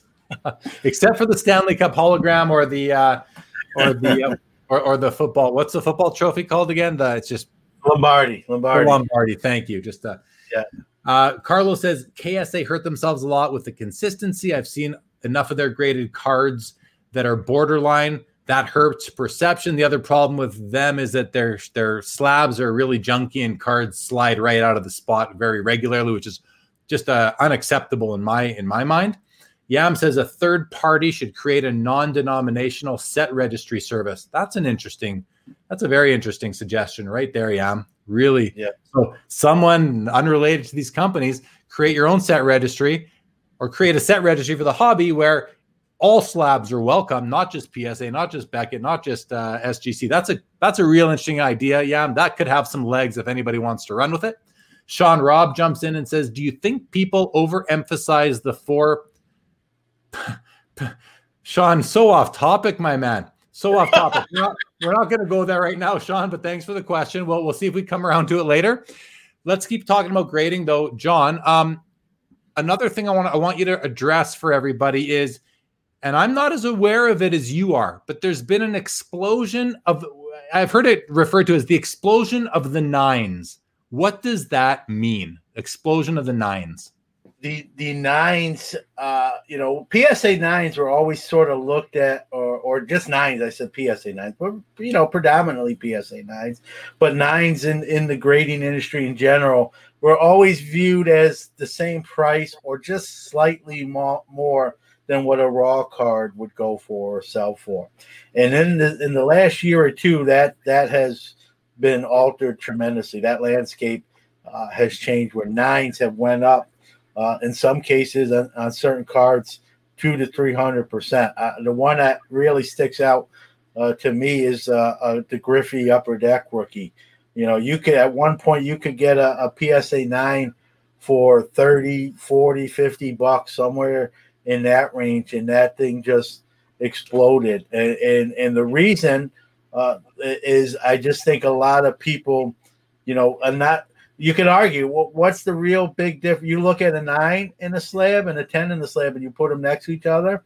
Sometimes it's hard to discern any difference. And so people want to change that 9, crack it out of that, resubmit it, and make it a 10. And then again, obviously, price-wise from a 9 to a 10, even with the 9s going up in value, was still significant as well. I wonder if some people are investing more into 9s because they think, hey, I can take a PSA 9, I can submit it to Beckett, maybe it gets a 9.5, which generally sells for more than a PSA 9. Maybe it gets a BGS 10 even, who knows? Or maybe you resubmit it to PSA and your 9 turns into a 10, knowing, as we know, there's no PSA 9.5 grade available while BGS does have one. I wonder if some of that's going on. Do you think some of that is going on where you're buying them? It's almost like buying really nice raw cards to get graded, but now you're looking at buying PSA 9s because they have the best chance of getting a BGS 9.5. Does that? Yeah. Yeah. No, I think you hit it right on the head there, Jeremy. I think you got that. I think even past the 9.5s, I think people even really are thinking bigger. Hey, I this could grade a 10, if in the right grader's hand. And I look at a 9, I look at a 10. I don't see a huge difference. This could, and then when I get it back next time, I could have the 10 people. It's called crossover. They send it to a different company. People will even send it back to the same company. PSA. They'll break the PSA 9 out and send it back to PSA, just hoping this time it comes back a 10. And it's made the 9s hugely more marketable than they previously were. They've exploded. I'm not going to lie. I've sort of taken advantage. We talk about adapting. Truth be told, full disclosure, I've probably benefited there were 9s that would sit in these shoe boxes here with not, very little chance. I don't want to say very little chance, but, not highly desirable. And literally very quickly, those, that dynamic changed. And, I wound up having to actually list a lot more 9s I had that I didn't even list because they weren't, they would just sit there and it's changed the whole landscape of the grading. Now, will that continue? Right now, it is. I think it's sort of corrected itself a little bit, but it's still there. It's still happening. And at the end of the day, a PSA 9 is still, supposed to be a card that is in mint condition. And I remember, back in the 80s, early 90s, we all wanted mint condition cards. And I remember thinking a card could be mint condition. Centering wasn't really a big deal to me back in those years when I was just filling in my binders with my set, my base sets of O-Pee-Chee hockey every year, from 80 to 1989 type of thing. You just wanted the cards back then more than anything, right? Yep. It wasn't so, but we wanted mint condition, but I don't remember looking at centering as much, but that's besides the point. It's still a mint condition card. That's quite respectable. I think as far as vintage cards goes, there's maybe a bigger difference between the different grade, a 7 to an 8, an 8 to a 9, and all the other ones versus a modern card, which are, the technologies, the printing technologies have just gotten so much better, even though we still see issues right out of the pack all regularly. But I think it's much tougher to see the difference between a modern day card that's in a PSA 9 versus a BGS 9.5 versus a PSA 10 or a BGS 10. So I can see, and it's nice. It's interesting to hear that you've benefited from it because, but it takes a keen eye to do that as well. So a couple of things from there, right? There's opportunity, I suppose, but also the PSA 9 is a very respectful grade and it's way more affordable than a PSA 10 in most cases, way more affordable. So you can still have a mint condition card and have a ton of money left over to buy other cards with, which I think is in a very attractive situation for a lot of people who don't have unlimited funds and want to have more cards in their collection. So let's get to a few comments, and then we're going to move along. Where were we here? Right here. So first, Dave Jones says, great idea, Yamwax, on the non-denominational set registry, which I think is a really good idea. Eric says, really good comments on the individual preference of the look of the slab and buying based on wanting the card. I have cards slabbed by all three. I'm usually after the card, but do look closely at the card in the holder. Again, You're dressing up your card. You want it to look nice. I've heard people refer to the SGC holder as a tuxedo because it's black. It almost looks like you're zipped up. You got a nice black. I think it looks all right. I like the looks of all three slabs. I like the slabs that are a little bit lighter. Like BGS has a thicker slab. I prefer a bit of a thinner slab. But again, it's all dependent on the card. And I'm happy. I have several of each in my collection as well. Bobby Burrell says, we're in the 1990s boom 2.0. I've heard a lot of people talking about it. Are we repeating the 90s? And, I think there are some aspects of today's market that are reminiscent of the 90s, but I think there's more that aren't. It's almost like comparing, Luka to Michael Jordan or Connor McDavid to Gordie Howe or, Patrick Mahomes to Johnny Unitas. I mean, you're talking about players in different eras using different equipment, eating different food, not smoking and drinking beer during the games. And when we talk about the market now versus the market then, there's so many differences that it's hard to really know if we are truly in a 2.0. But I think this using the terminology 2.0 is it makes sense because it's appropriate, because 2.0 at the core of using that terminology, it means to advance. And the hobby has advanced along with all the technology and business around it and methods of trade. So interesting comment. That's worthy of a whole show on itself, is comparing today to the 90s, right? And Legion says, I think that people would rather buy a PSA 9 than take a risk on a raw card, and maybe don't want to spend the money for a 10. It's already encapsulated, so someone else has paid and waited. Very true. And I think that makes a lot of sense, Legion. Yeah, no real commentary after that. That's what I would say too. All right. And one of the viewers mentioned with KSA having some of the overgrading issues. That's something that's plagued Beckett recently, and I think has kind of tied into why they've sort of fallen back a little bit. The Zion Prism got released, PWCC, and it was clearly not a Gem Mint 10, and it got encapsulated as such, and they really got raked over the coals, and probably should have. I know I posted it and said, this is kind of ridiculous, and it's that kind of stuff that's, when it happens, I know it's all, grading is subjective. I think we all can agree on that. It's I always use grading and like an umpire in baseball.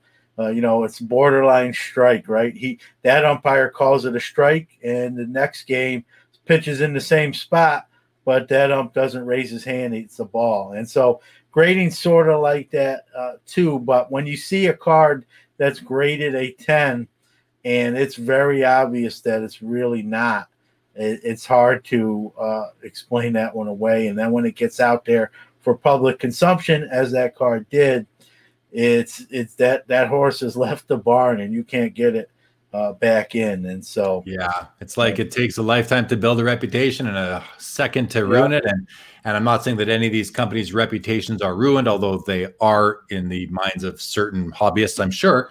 I hear what you're saying, because we see off-centered 10s all the time. You mentioned grading is subjective, and you hear that all the time. You hear comments like, it depends what kind of day the grader's having and all that. But it really shouldn't be that subjective, because the grading companies have standards. And if you go on PSA's website, they're very clear as to what constitutes a PSA 10, 9, 8, 7, 6, all the way down, and what sort of flaws are allowable for each grade point. And maybe for it to become less subjective and more objective, they need to amend these standards and make them more detailed, and add more description, add more quantifiable numbers or amounts to how many flaws can exist on a card within a certain criteria of that card, to make it into a certain grade or into a certain slab, let's say a certain flip in the slab, a certain grade point. I'm not sure. Maybe they just need to tighten up their standards and make them become more transparent. I had a heck of a time on Beckett's website the other day finding out what is a 10, what is a 9, what is an 8. I couldn't find it. So PSA's website, I could find it. I'd really like to see Beckett put that information front and center so that we can all understand that. And it's, I wonder why it isn't front and center. Is it because it is so subjective and they just haven't gotten around to it yet? But across the board, I think they need to tighten up these standards, make them be transparent with them, as PSA already is with theirs. And I can't speak to SGCs. I'm just not familiar with how they are in terms of their putting the standards out there. But I'd like to see that. I'd like to see them out there, and I'd like to see them tightened up. I think that could help. You're never going to get perfection in this, because they are still human. But the other thing I'll say about grading, and you see it all the time on Facebook groups, someone will post up a card and they'll say it's a graded, and they'll say, this got a 4. What do you think? And then people will chime in from all over the world without holding the card in hand. And they'll say, oh, you got ripped off. Oh, that's a 6 at least. Oh, that's like, don't ever ask me to grade your card without putting it in my hand to see. You can't see a card on a screen. You can't, even PWCC has their super enhanced images. You still can't change the angle and bounce light off it at different angles. So, and you need to be able to do that to truly grade a card. You cannot grade a card from looking at a scan on your computer screen in a Facebook group. People do that. It always kind of irks me, but hey, that's fine. You're getting an opinion. But when everybody chimes in and says, "Oh, that's an 8 for sure," it's like, really? like ask them what grading company they work for. Yeah. What grading company do you work for? And what magnification did you use to make that assessment? Because if you're not using 30 times magnification at least, you can't grade a card. So anyway, just one of my pet peeves in the hobby is that one right there. Joe says one of the best parts of the hobby is sharing perspectives, and that's the beauty of hobby content right now, and the explosion of hobby content, which we had on our agenda to talk about tonight, John. And learning more about your hobby content footprint. So before we kind of segue to that, there's only a few more comments we're going to have a quick look at here. Beans Ballcard says we should be able to call out bad graders like we do bad umpires or referee. Well, we do call them out, but who's listening, right? Just the people that are following. I don't know. Does Ken want like each card, you get your underwear and it said inspected by Inspector 12. Does he want like the cards? This was inspected by Jim. You know what I mean? So when Jim screws up, we can like go on social media and say, "Bad job, Jim. My Luca should have been a 9.5, and you gave it a 9." Well, but you know what? You got to stand behind your work. I mean, I'm joking about it, but it is a point. I mean, it has some merit. I don't think you're never going to see that. I don't think the companies are going to put their employees out there like that, and I don't know if they want to be. Well, John, he goes on to say right here, no, the individual graders, not the grading company. I think if they did that, you wouldn't find any graders. The grading would end because no one's going to do it because they know that it's a I forget the term, but it's a position that just gets no love, right? It only gets hate. So no one's going to do that, and I don't think they need to do that, but I'd like to see some more consistency. Obviously, we all do. Okay, let's keep going because that's we're just stating the obvious at that point. Paul lets me know that the hockey game's gone to double overtime. All right, Dallas doesn't want to go out easy, that's for sure. So good for them for putting up a fight. Card Killer says, does anyone else see the grade past gem mint a gimmick? So I think we're talking about the black label, so the pristine black label in Beckett, and we're talking about the new SGC 10 gold, I believe, which is like, a special 10, just like Beckett's black label. Yeah. Do you see it as a gimmick? Do you see that as a gimmick, John? I think it becomes a gimmick when that card is holdered as such, and you can see that it's not. And that's the risk these companies have now taken by going up to that, that level, is you better be sure that no one can even look in that card in a scan and say, man, look at that edge. It's got some fray. How is that a pristine? I can see that from my living room. I think that's what is the risk of making it a gimmick. I don't think it's a gimmick if it's not used too freely. Hey, this is a gem, the Oprah phenomenon. You get a 10, you get a 10, you get a gem mint.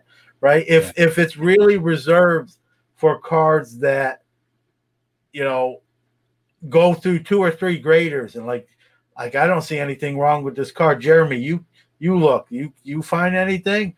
You don't. Yeah, man, you're right. This thing is sweet. Let's ask Mike. Mike, Jeremy and John have looked at this. What say you?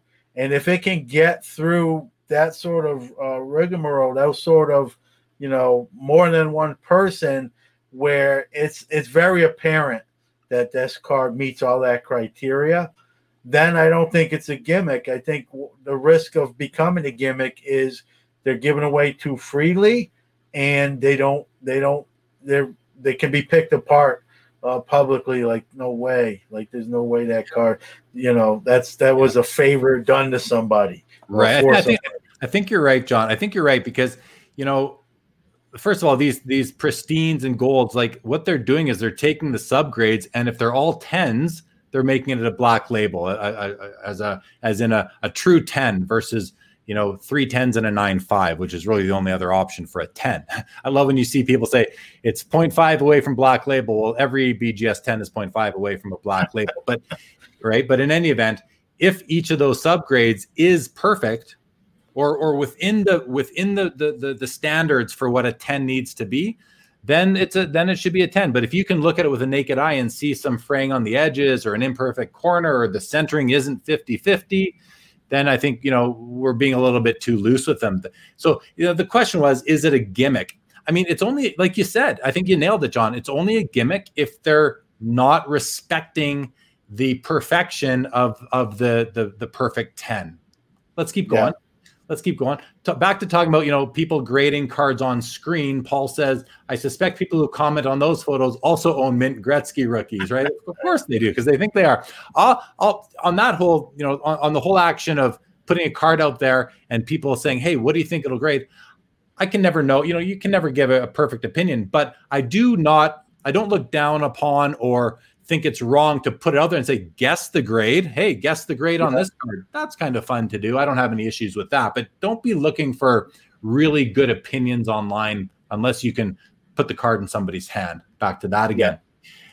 Joe says, old BVG label is fire. They were so hard on the corners. So, again, and this comes back to it's people, right? And you don't have the same staff every single year in any company, never mind grading companies. So, and I think standards do change as well. I remember when PSA got a new director of grading. I heard this kind of, hearsay, but it was a female person in the position, and I heard that she made the grading standards a lot tougher way back when. Now, who knows if that's true? But again, it's just to emphasize it. Different staff in these companies will lead to different results. Right? Bean says, grading would end. Oh, what a shame. So you're okay with that. Paul says, I wonder about fuzzy edges, if they are like the warts on a dog and are considered correct for the breed at a dog show, which is true for the 1979 O-Pee-Chee Wayne Gretzky rookie. It's considered appropriate for the card. That's a whole other discussion we don't need to get into, but very interesting. And the Lakers are going to the final. Thank you, Paul. I think everybody, I called that. I'm sure most people did. All right, man. That's a good discussion on grading. I think we covered a lot there. Got some good information out there. Thanks everybody for the comments. I'll take a second. Tools of the trade right here too. I use magnification. And light. Yep. And light. Yeah, I have one of these fancy little loops, a jeweler's loop that I picked up on eBay. Those work great too. Yeah, this came from somewhere in Asia to my door under $10.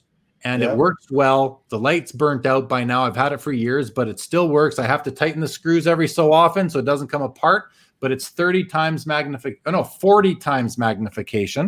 and it works really well. But people don't always know how to use these. I'm just going to show very quickly something to people. If you're going to look at a card under a loop, you got to hold this thing right up to your eye, and you got to get in close. You got to be like that. That's how you got to do it, right? I don't know, John. I'm sure you've done it as well. Okay. Yeah. Let's move along. We're at an hour 38. We're going to wrap up here pretty soon, John. I did tease in my, in talking about having you on that you can shed some light onto football because you are an expert in football.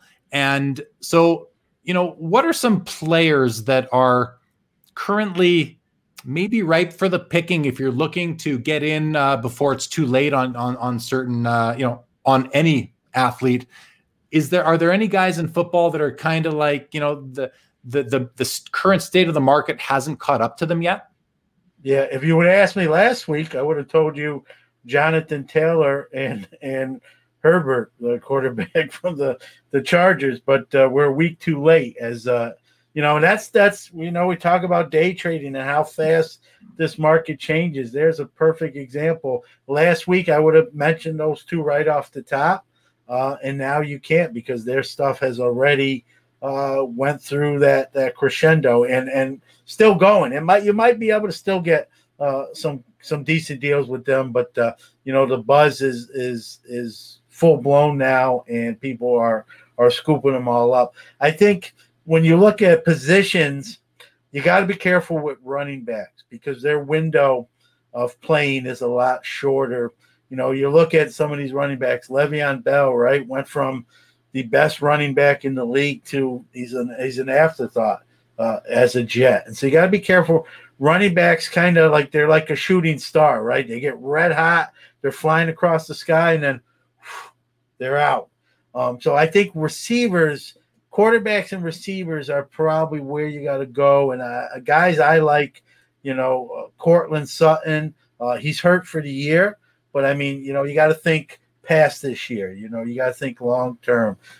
Even CD Lamb, I know he's popular, he plays in Dallas, but some of his stuff is definitely at levels if you believe that he's going to live up to the expectations. Kenny Golladay in Detroit's another receiver that doesn't bring top dollar yet. When you look at where he ranks in the receivers list, is right there. Michael Thomas, arguably the best receiver in the NFL. His cards, when you look at his values, the curse of the Jets. When you look at his values, I'm picking up stuff of his like fairly cheap. Like I'm surprised myself. Another guy who's going to be a Hall of Famer, should be first ballot, DeAndre Hopkins, and who's now in Arizona. I mean, the guy just 100-something catches every year, 1,000 yards, touchdowns. He's sort of like the anti-Julio Jones. He actually catches touchdowns. And so receivers is probably where you got to go. Backs, you got to be careful because, for 4 or 5 years, and then they kind of just fizzle out. You got your exceptions, obviously, to the rule, your Emmitt Smiths and guys along those lines that last longer. Nick Chubb is a guy, I don't want to totally exclude running backs.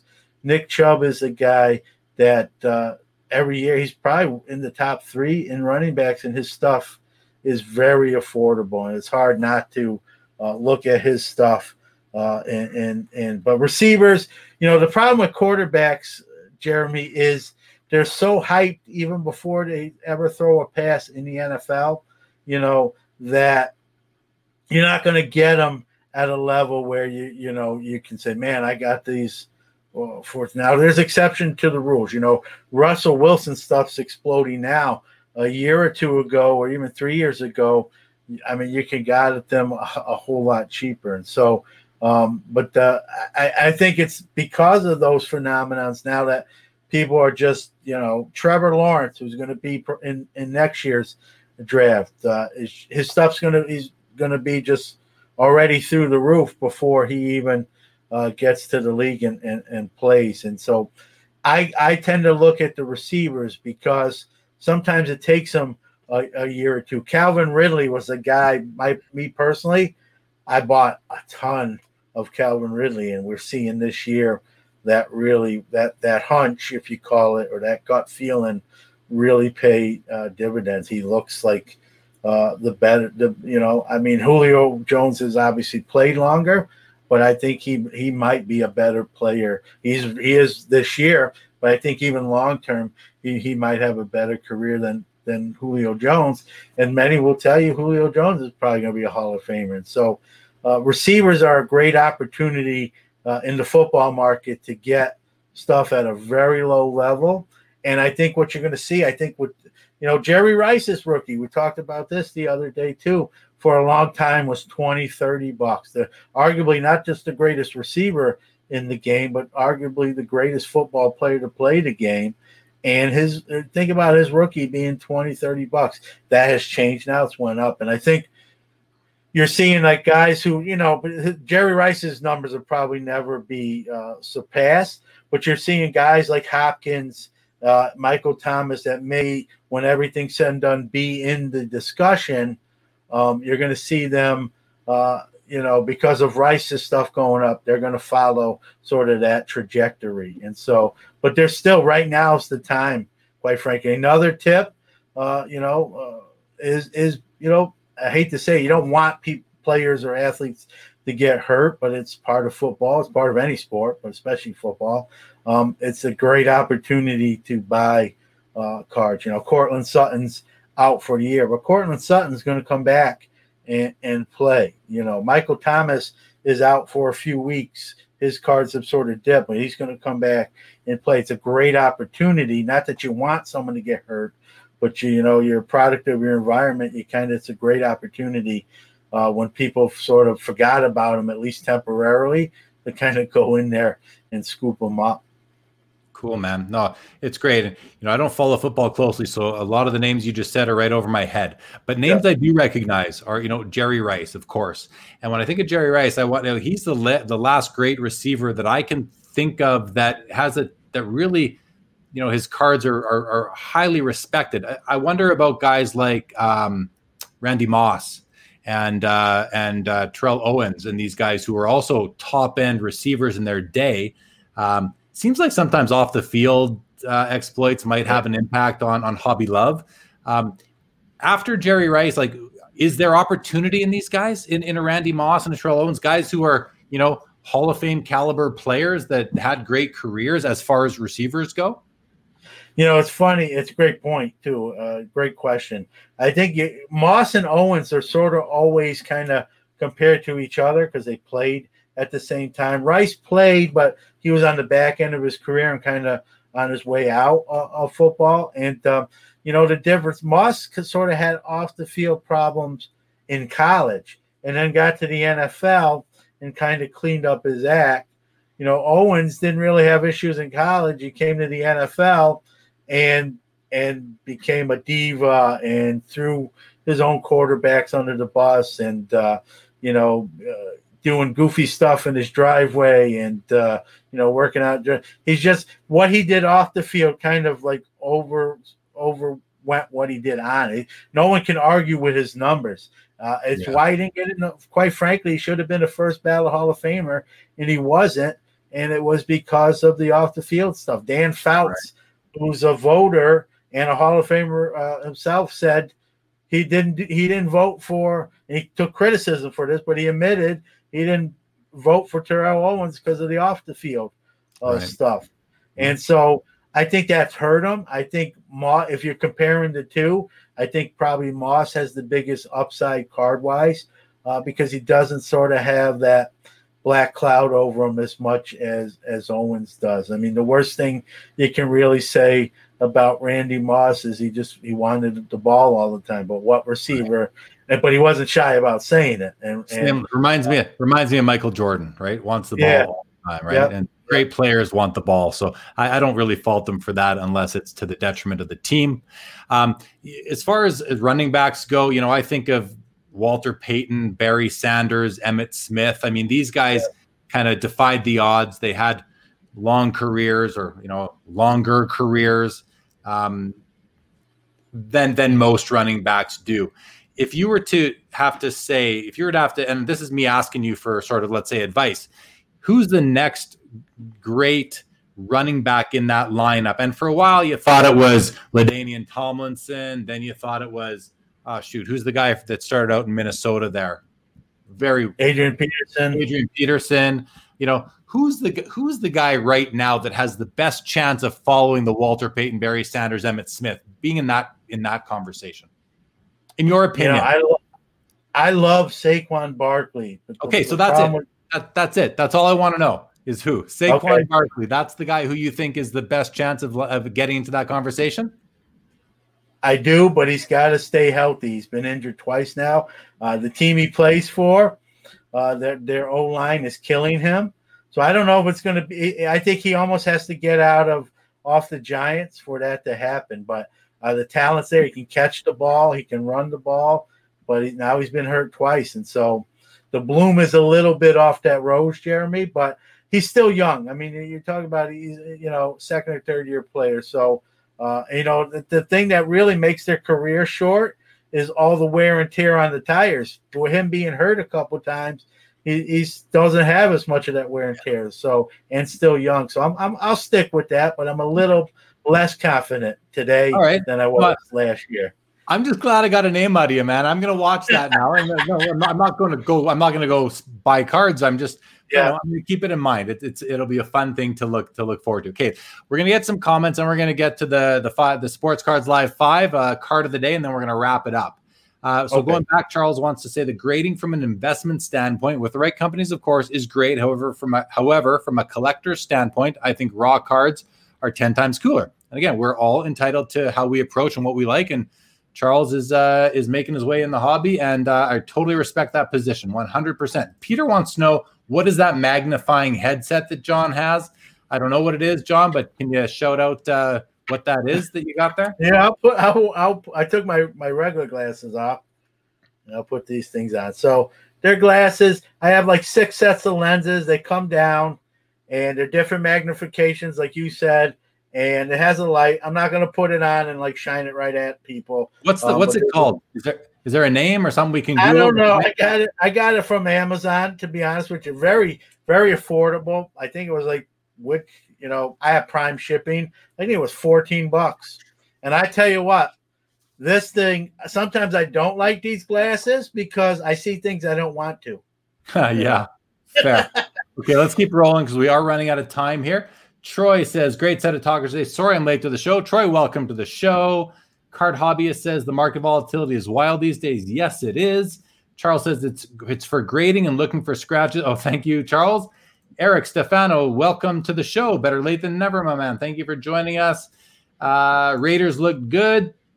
Great. Yeah, I heard that myself, actually. And nice to see them win their first game at home in the new stadium. That's pretty cool. Yamwak says the NTRPAs of wide receivers are lagging. Silver prisms. Sometimes. Don't be afraid to look for NTs of your favorites. The new investors are falling for the shiny stuff first. Troy says it's so risky for current young NFL. You can't send them in for grading as a million changes injuries happen before the cards get back.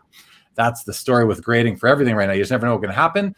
Yam says Michael Thompson, Julio Jones both have shots at Jerry Rice's records if health allows. Well, that's a big deal.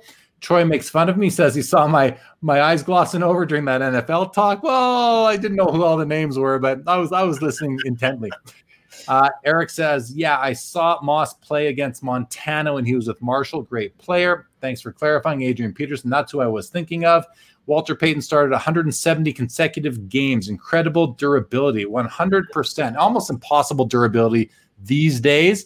And that must be my brother from another mother, the mayor of Canada, Rich Barone from Long Island, New York. Rich, welcome as always, my man. Okay, John, we got to move along. We're going to get to the Sports Cards Live 5. It's a new thing I've been doing for the past 3 or 4 shows. I got 5 standard questions that I'm asking. Richie's a big Jets fan, if you can't tell. Jets. And I hear they're no good this year, so sorry for that, Richie, but hopefully they get better for you. Okay, John, the first question, the sports card, if you're ready for it, question 1 of the Sports Cards Live 5 is, do you have a favorite card in your personal collection that you can show? I do, and I have it right here. I'm kind of surrounded by cards. I'll preface this card, Jeremy, by saying it's not my most expensive card. It's not a cheap card either, but if we're ranking them in value, this would not be number 1. But it's near and dear to my heart. There's a whole huge story with it. We'll save that for another day, maybe.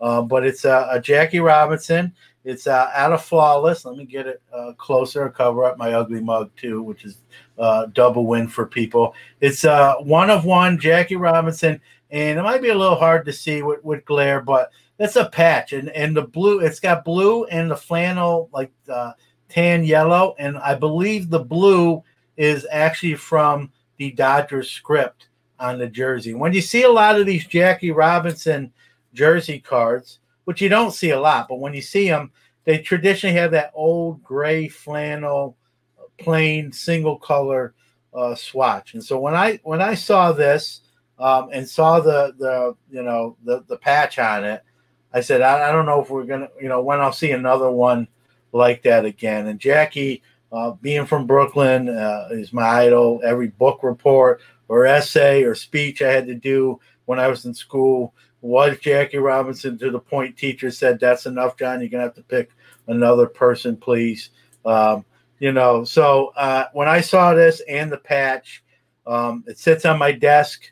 I got sort of a Jackie Robinson corner over here with a Sports Impressions figurine, another patch card, and something I think of, look at every day. And then when you think about, even what he meant society-wise, even when his career was done, he probably made more of an impact, quite frankly, off the field than on it. And we could all take what's going on in the world, probably could take a page from his book more now than ever before. And you know what? I mean, I completely agree with that, but I think I'm going to, my card of the day or card of the show is always tied into my guest. And so I'm going to show a card, but I'm going to show two cards. And the second card I'm going to show is also somebody who everybody could take a page out of their book as well. You know what I'm talking about. We'll keep the suspense. What is the question number 2, John? What is basically what's the card what's your biggest want? But by your biggest want in terms of the hobby, your actual biggest not a Honus Wagner type of thing. What's your number one priority attainable want card right now? Oh man, I really would love to get it's not cheap, which is probably why it's on my list to get, but an Emmitt Smith, the Score supplemental rookie in a 10 would be nice. If anyone that knows that card, it's got the dark borders, and so it's hard to find, very easy to chip. There are 10s out there, obviously they exist. They're not super, super rare, but I better hurry because each year that seems to be going a little bit up. So I talked about it, and I got to stop talking about it because then that's all I'll be able to do is talk about it. So. Yeah, exactly. What's question number 3, your favorite place to buy cards? It's got to be, I'm here in Syracuse, and when I had my store back here in the 90s, there was a good 13 of us, me and 12 other stores, and now there's one. And I know the gentleman. We're not particularly friendly with each other, and so most of my purchases, I know it's the boring answer, but most of my purchases will either come online or shows that I can get to. That's fair, man. And the fourth question: if you could change one thing about the hobby, what would it be? That's an easy one to me. I just spoke to this on the show, so it's right in my wheelhouse. I think all of us need to be more welcoming of new folks coming in. I know the negative connotation, and we want to say flippers and investors and sneakerheads, but we all want, right? I don't care whether you think you're not investing or you don't like that word being used when it comes to cards. But let's be real, right? The cards we have, or when we open packs or boxes or cases of stuff, right? We want to get the best card we can, right? That's what we're looking to get. We want to get the most valuable card.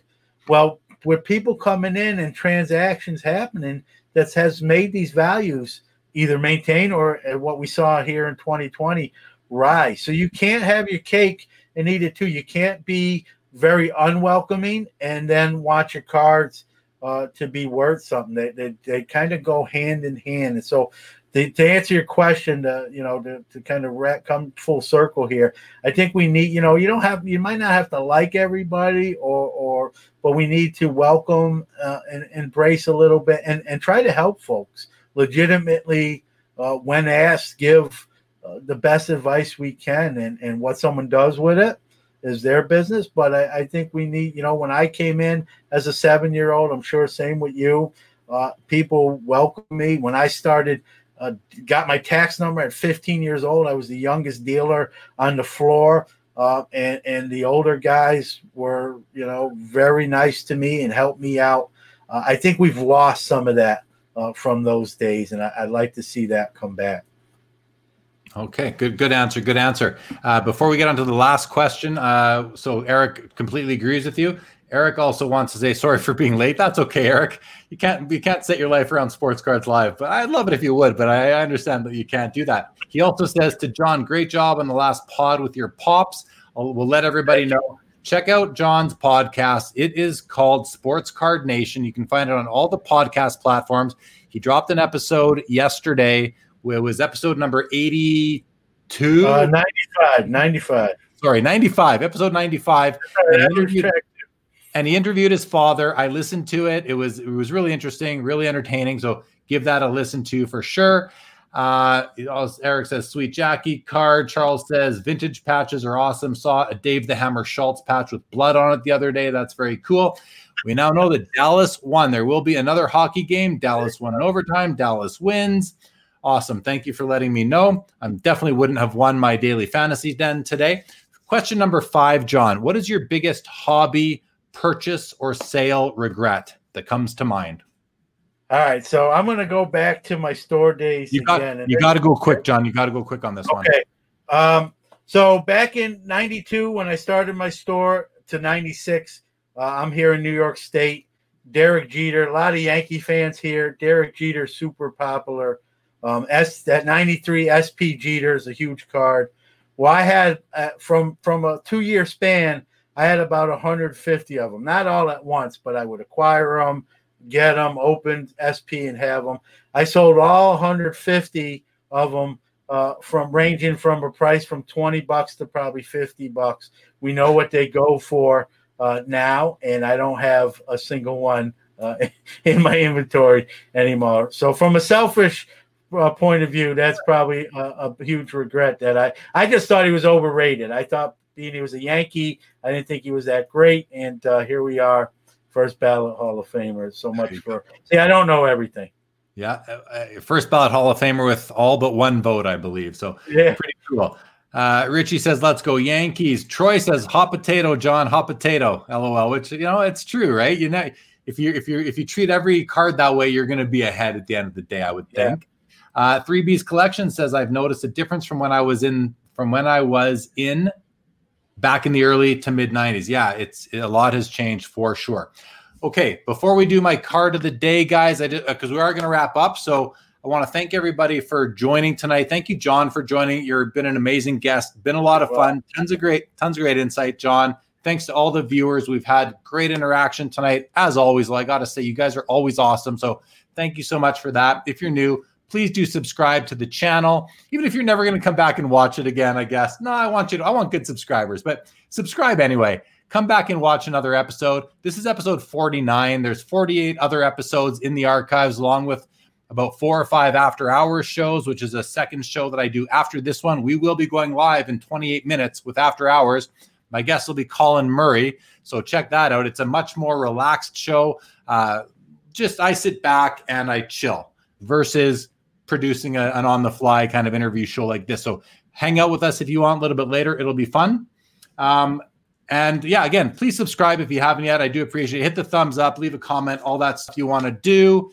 Appreciate these comments, SCA. Great show. Keep it up. Thank you. I will. Thank you so much. And it's comments like that make me want to keep this going. I'm sure John can attest to that, right? You get people that like what you're putting out and want to keep doing it. Thank you, 3B. I appreciate that comment right there that you enjoyed it. Thumbs up right back at you and everybody else out there. Eric says, "Thanks for the show. See you in after hours." Yeah, we'll be in after hours in 27 minutes. And Richie says, "You don't know how to chill."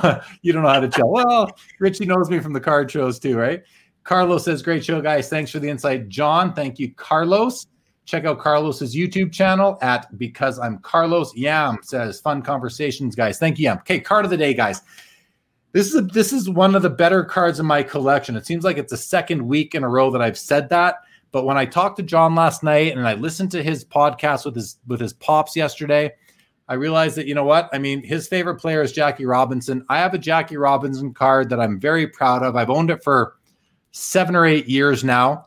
And so I'm going to show it. And it's a great card. It's done wonderful things in the last few months here. But this is my 1948 Leaf Jackie Robinson rookie. It's in a PSA 6 holder, which is X to mint. And it's a card that, I mean, I'll be honest, I picked it up for a fraction of what it's worth today, less than 10% of what it sells for now, probably 5% of what it sells for now. So it's a card I've had for a long time. It's in my collection. John asked me earlier, because I gave him a sneak peek. I'm trying to get it. Well, yeah, here you go. Here, John. So John said to me earlier, he said, "Now that you've seen what this card has done, are you tempted to sell it?" And my instant answer is no. There's no way I'm selling this card. This is a lifetime holding for me. It's something that I love. So I teased earlier that, we should all take a page out of this guy's book. Well, there's another baseball player. So I pulled out 2 cards because on the show that John did with his pops, they mentioned this guy too. The player's name is Pee Wee Reese. And the reason why I want to pair these cards up is because if you saw the movie 42, which chronicles Jackie Robinson's life, there's a scene in the movie where they're in the outfield. They're in at an away game. They're in the outfield, and Jackie Robinson is being heckled by the people in the stands for racial slurs at this guy right here. And this guy right here notices this going on, and what does he do? He walks over to Jackie Robinson in the middle of the field, puts his arm around his shoulders, and stands there and looks up at the crowd, basically saying, "Hey, this guy's on our team. He's a guy just like us. We're going to respect that." And he sent a message to the crowd, and that was my biggest takeaway in that whole film was Pee Wee Reese's behavior and response to the crowd heckling this guy here, Jackie Robinson. So while he's obviously a hero, and it says right on the back of the card, first Negro player in modern organized baseball, debuted in 1947. That's pretty cool. I mean, even the language is so of the times. But this guy right here was a hero in my eyes too, because he basically said, "Hey, I don't want to use the F word, but he basically flipped off everybody in the stands and said, 'Hey, quit it. This guy is one of us now. So, I'm going to put my arm around him and show you.'" I love that scene in that movie so much. And these two cards to me are paired up and probably never ever sell them. So wanted to share those. John, as we kind of fade out here, we'll just see the rest of the comments, and then I'll come to you for some parting words, and then we're gonna end the broadcast. Okay. So we've got great show from Paul. Thank you so much, Charles. We'll see you after hours. Amish Dave Archer, check out his YouTube channel as well, everybody, by the name Amish Dave Archer. I'll catch you on after hours. We'll have to catch this tomorrow on replay. Sounds good, Dave. We'll see you soon. Eric says, "Sweet, thank you." Jackie Cuts. Building says, "Man, if you only hung on to those." He's must be talking about your Jeters there. We all have those stories too, right? Yeah.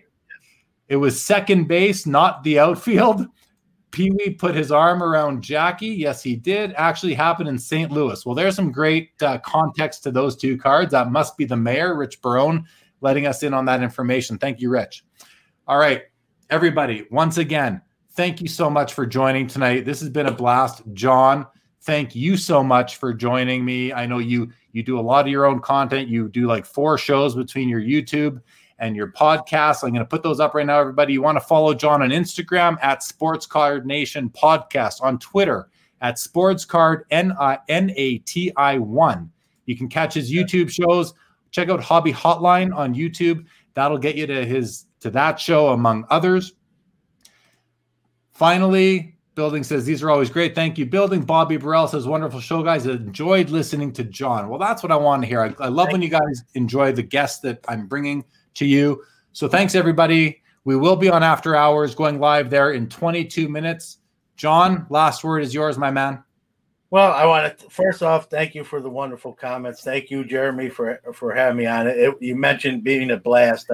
I couldn't have said it better myself. This was a blast. The 2 hours went by like holy smokes, and just like a blur. And I could go another 2, but we're doing 4 shows. How I'm still married 21 years. I'm going to write a book there. I don't know how many copies I'll sell, but this show's great. The people that listen and watch and interact, that's what we do it for. You know that. I know that. It makes what we do worthwhile, and it's fun. And this was a fun 2 hours, and I'd love to someday do it again.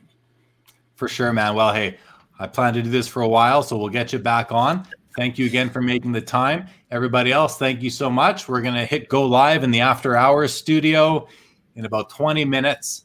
We'll see you then. Joining me is Colin Murray, who's a longtime hobbyist, vintage guy. We're going to chill out and just talk some more hobby. So thanks, everybody.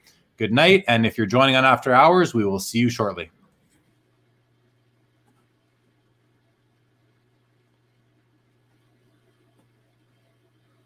And it spins and it spins and it spins. So we may still be. Seeking the truth never gets old. Introducing June's Journey, the free-to-play mobile game that will immerse you in a thrilling murder mystery. Join June Parker as she uncovers hidden objects and clues to solve her sister's death in a beautifully illustrated world set in the Roaring '20s. With new chapters added every week, the excitement never ends. Download June's Journey now on your Android or iOS device, or play on PC through Facebook Games.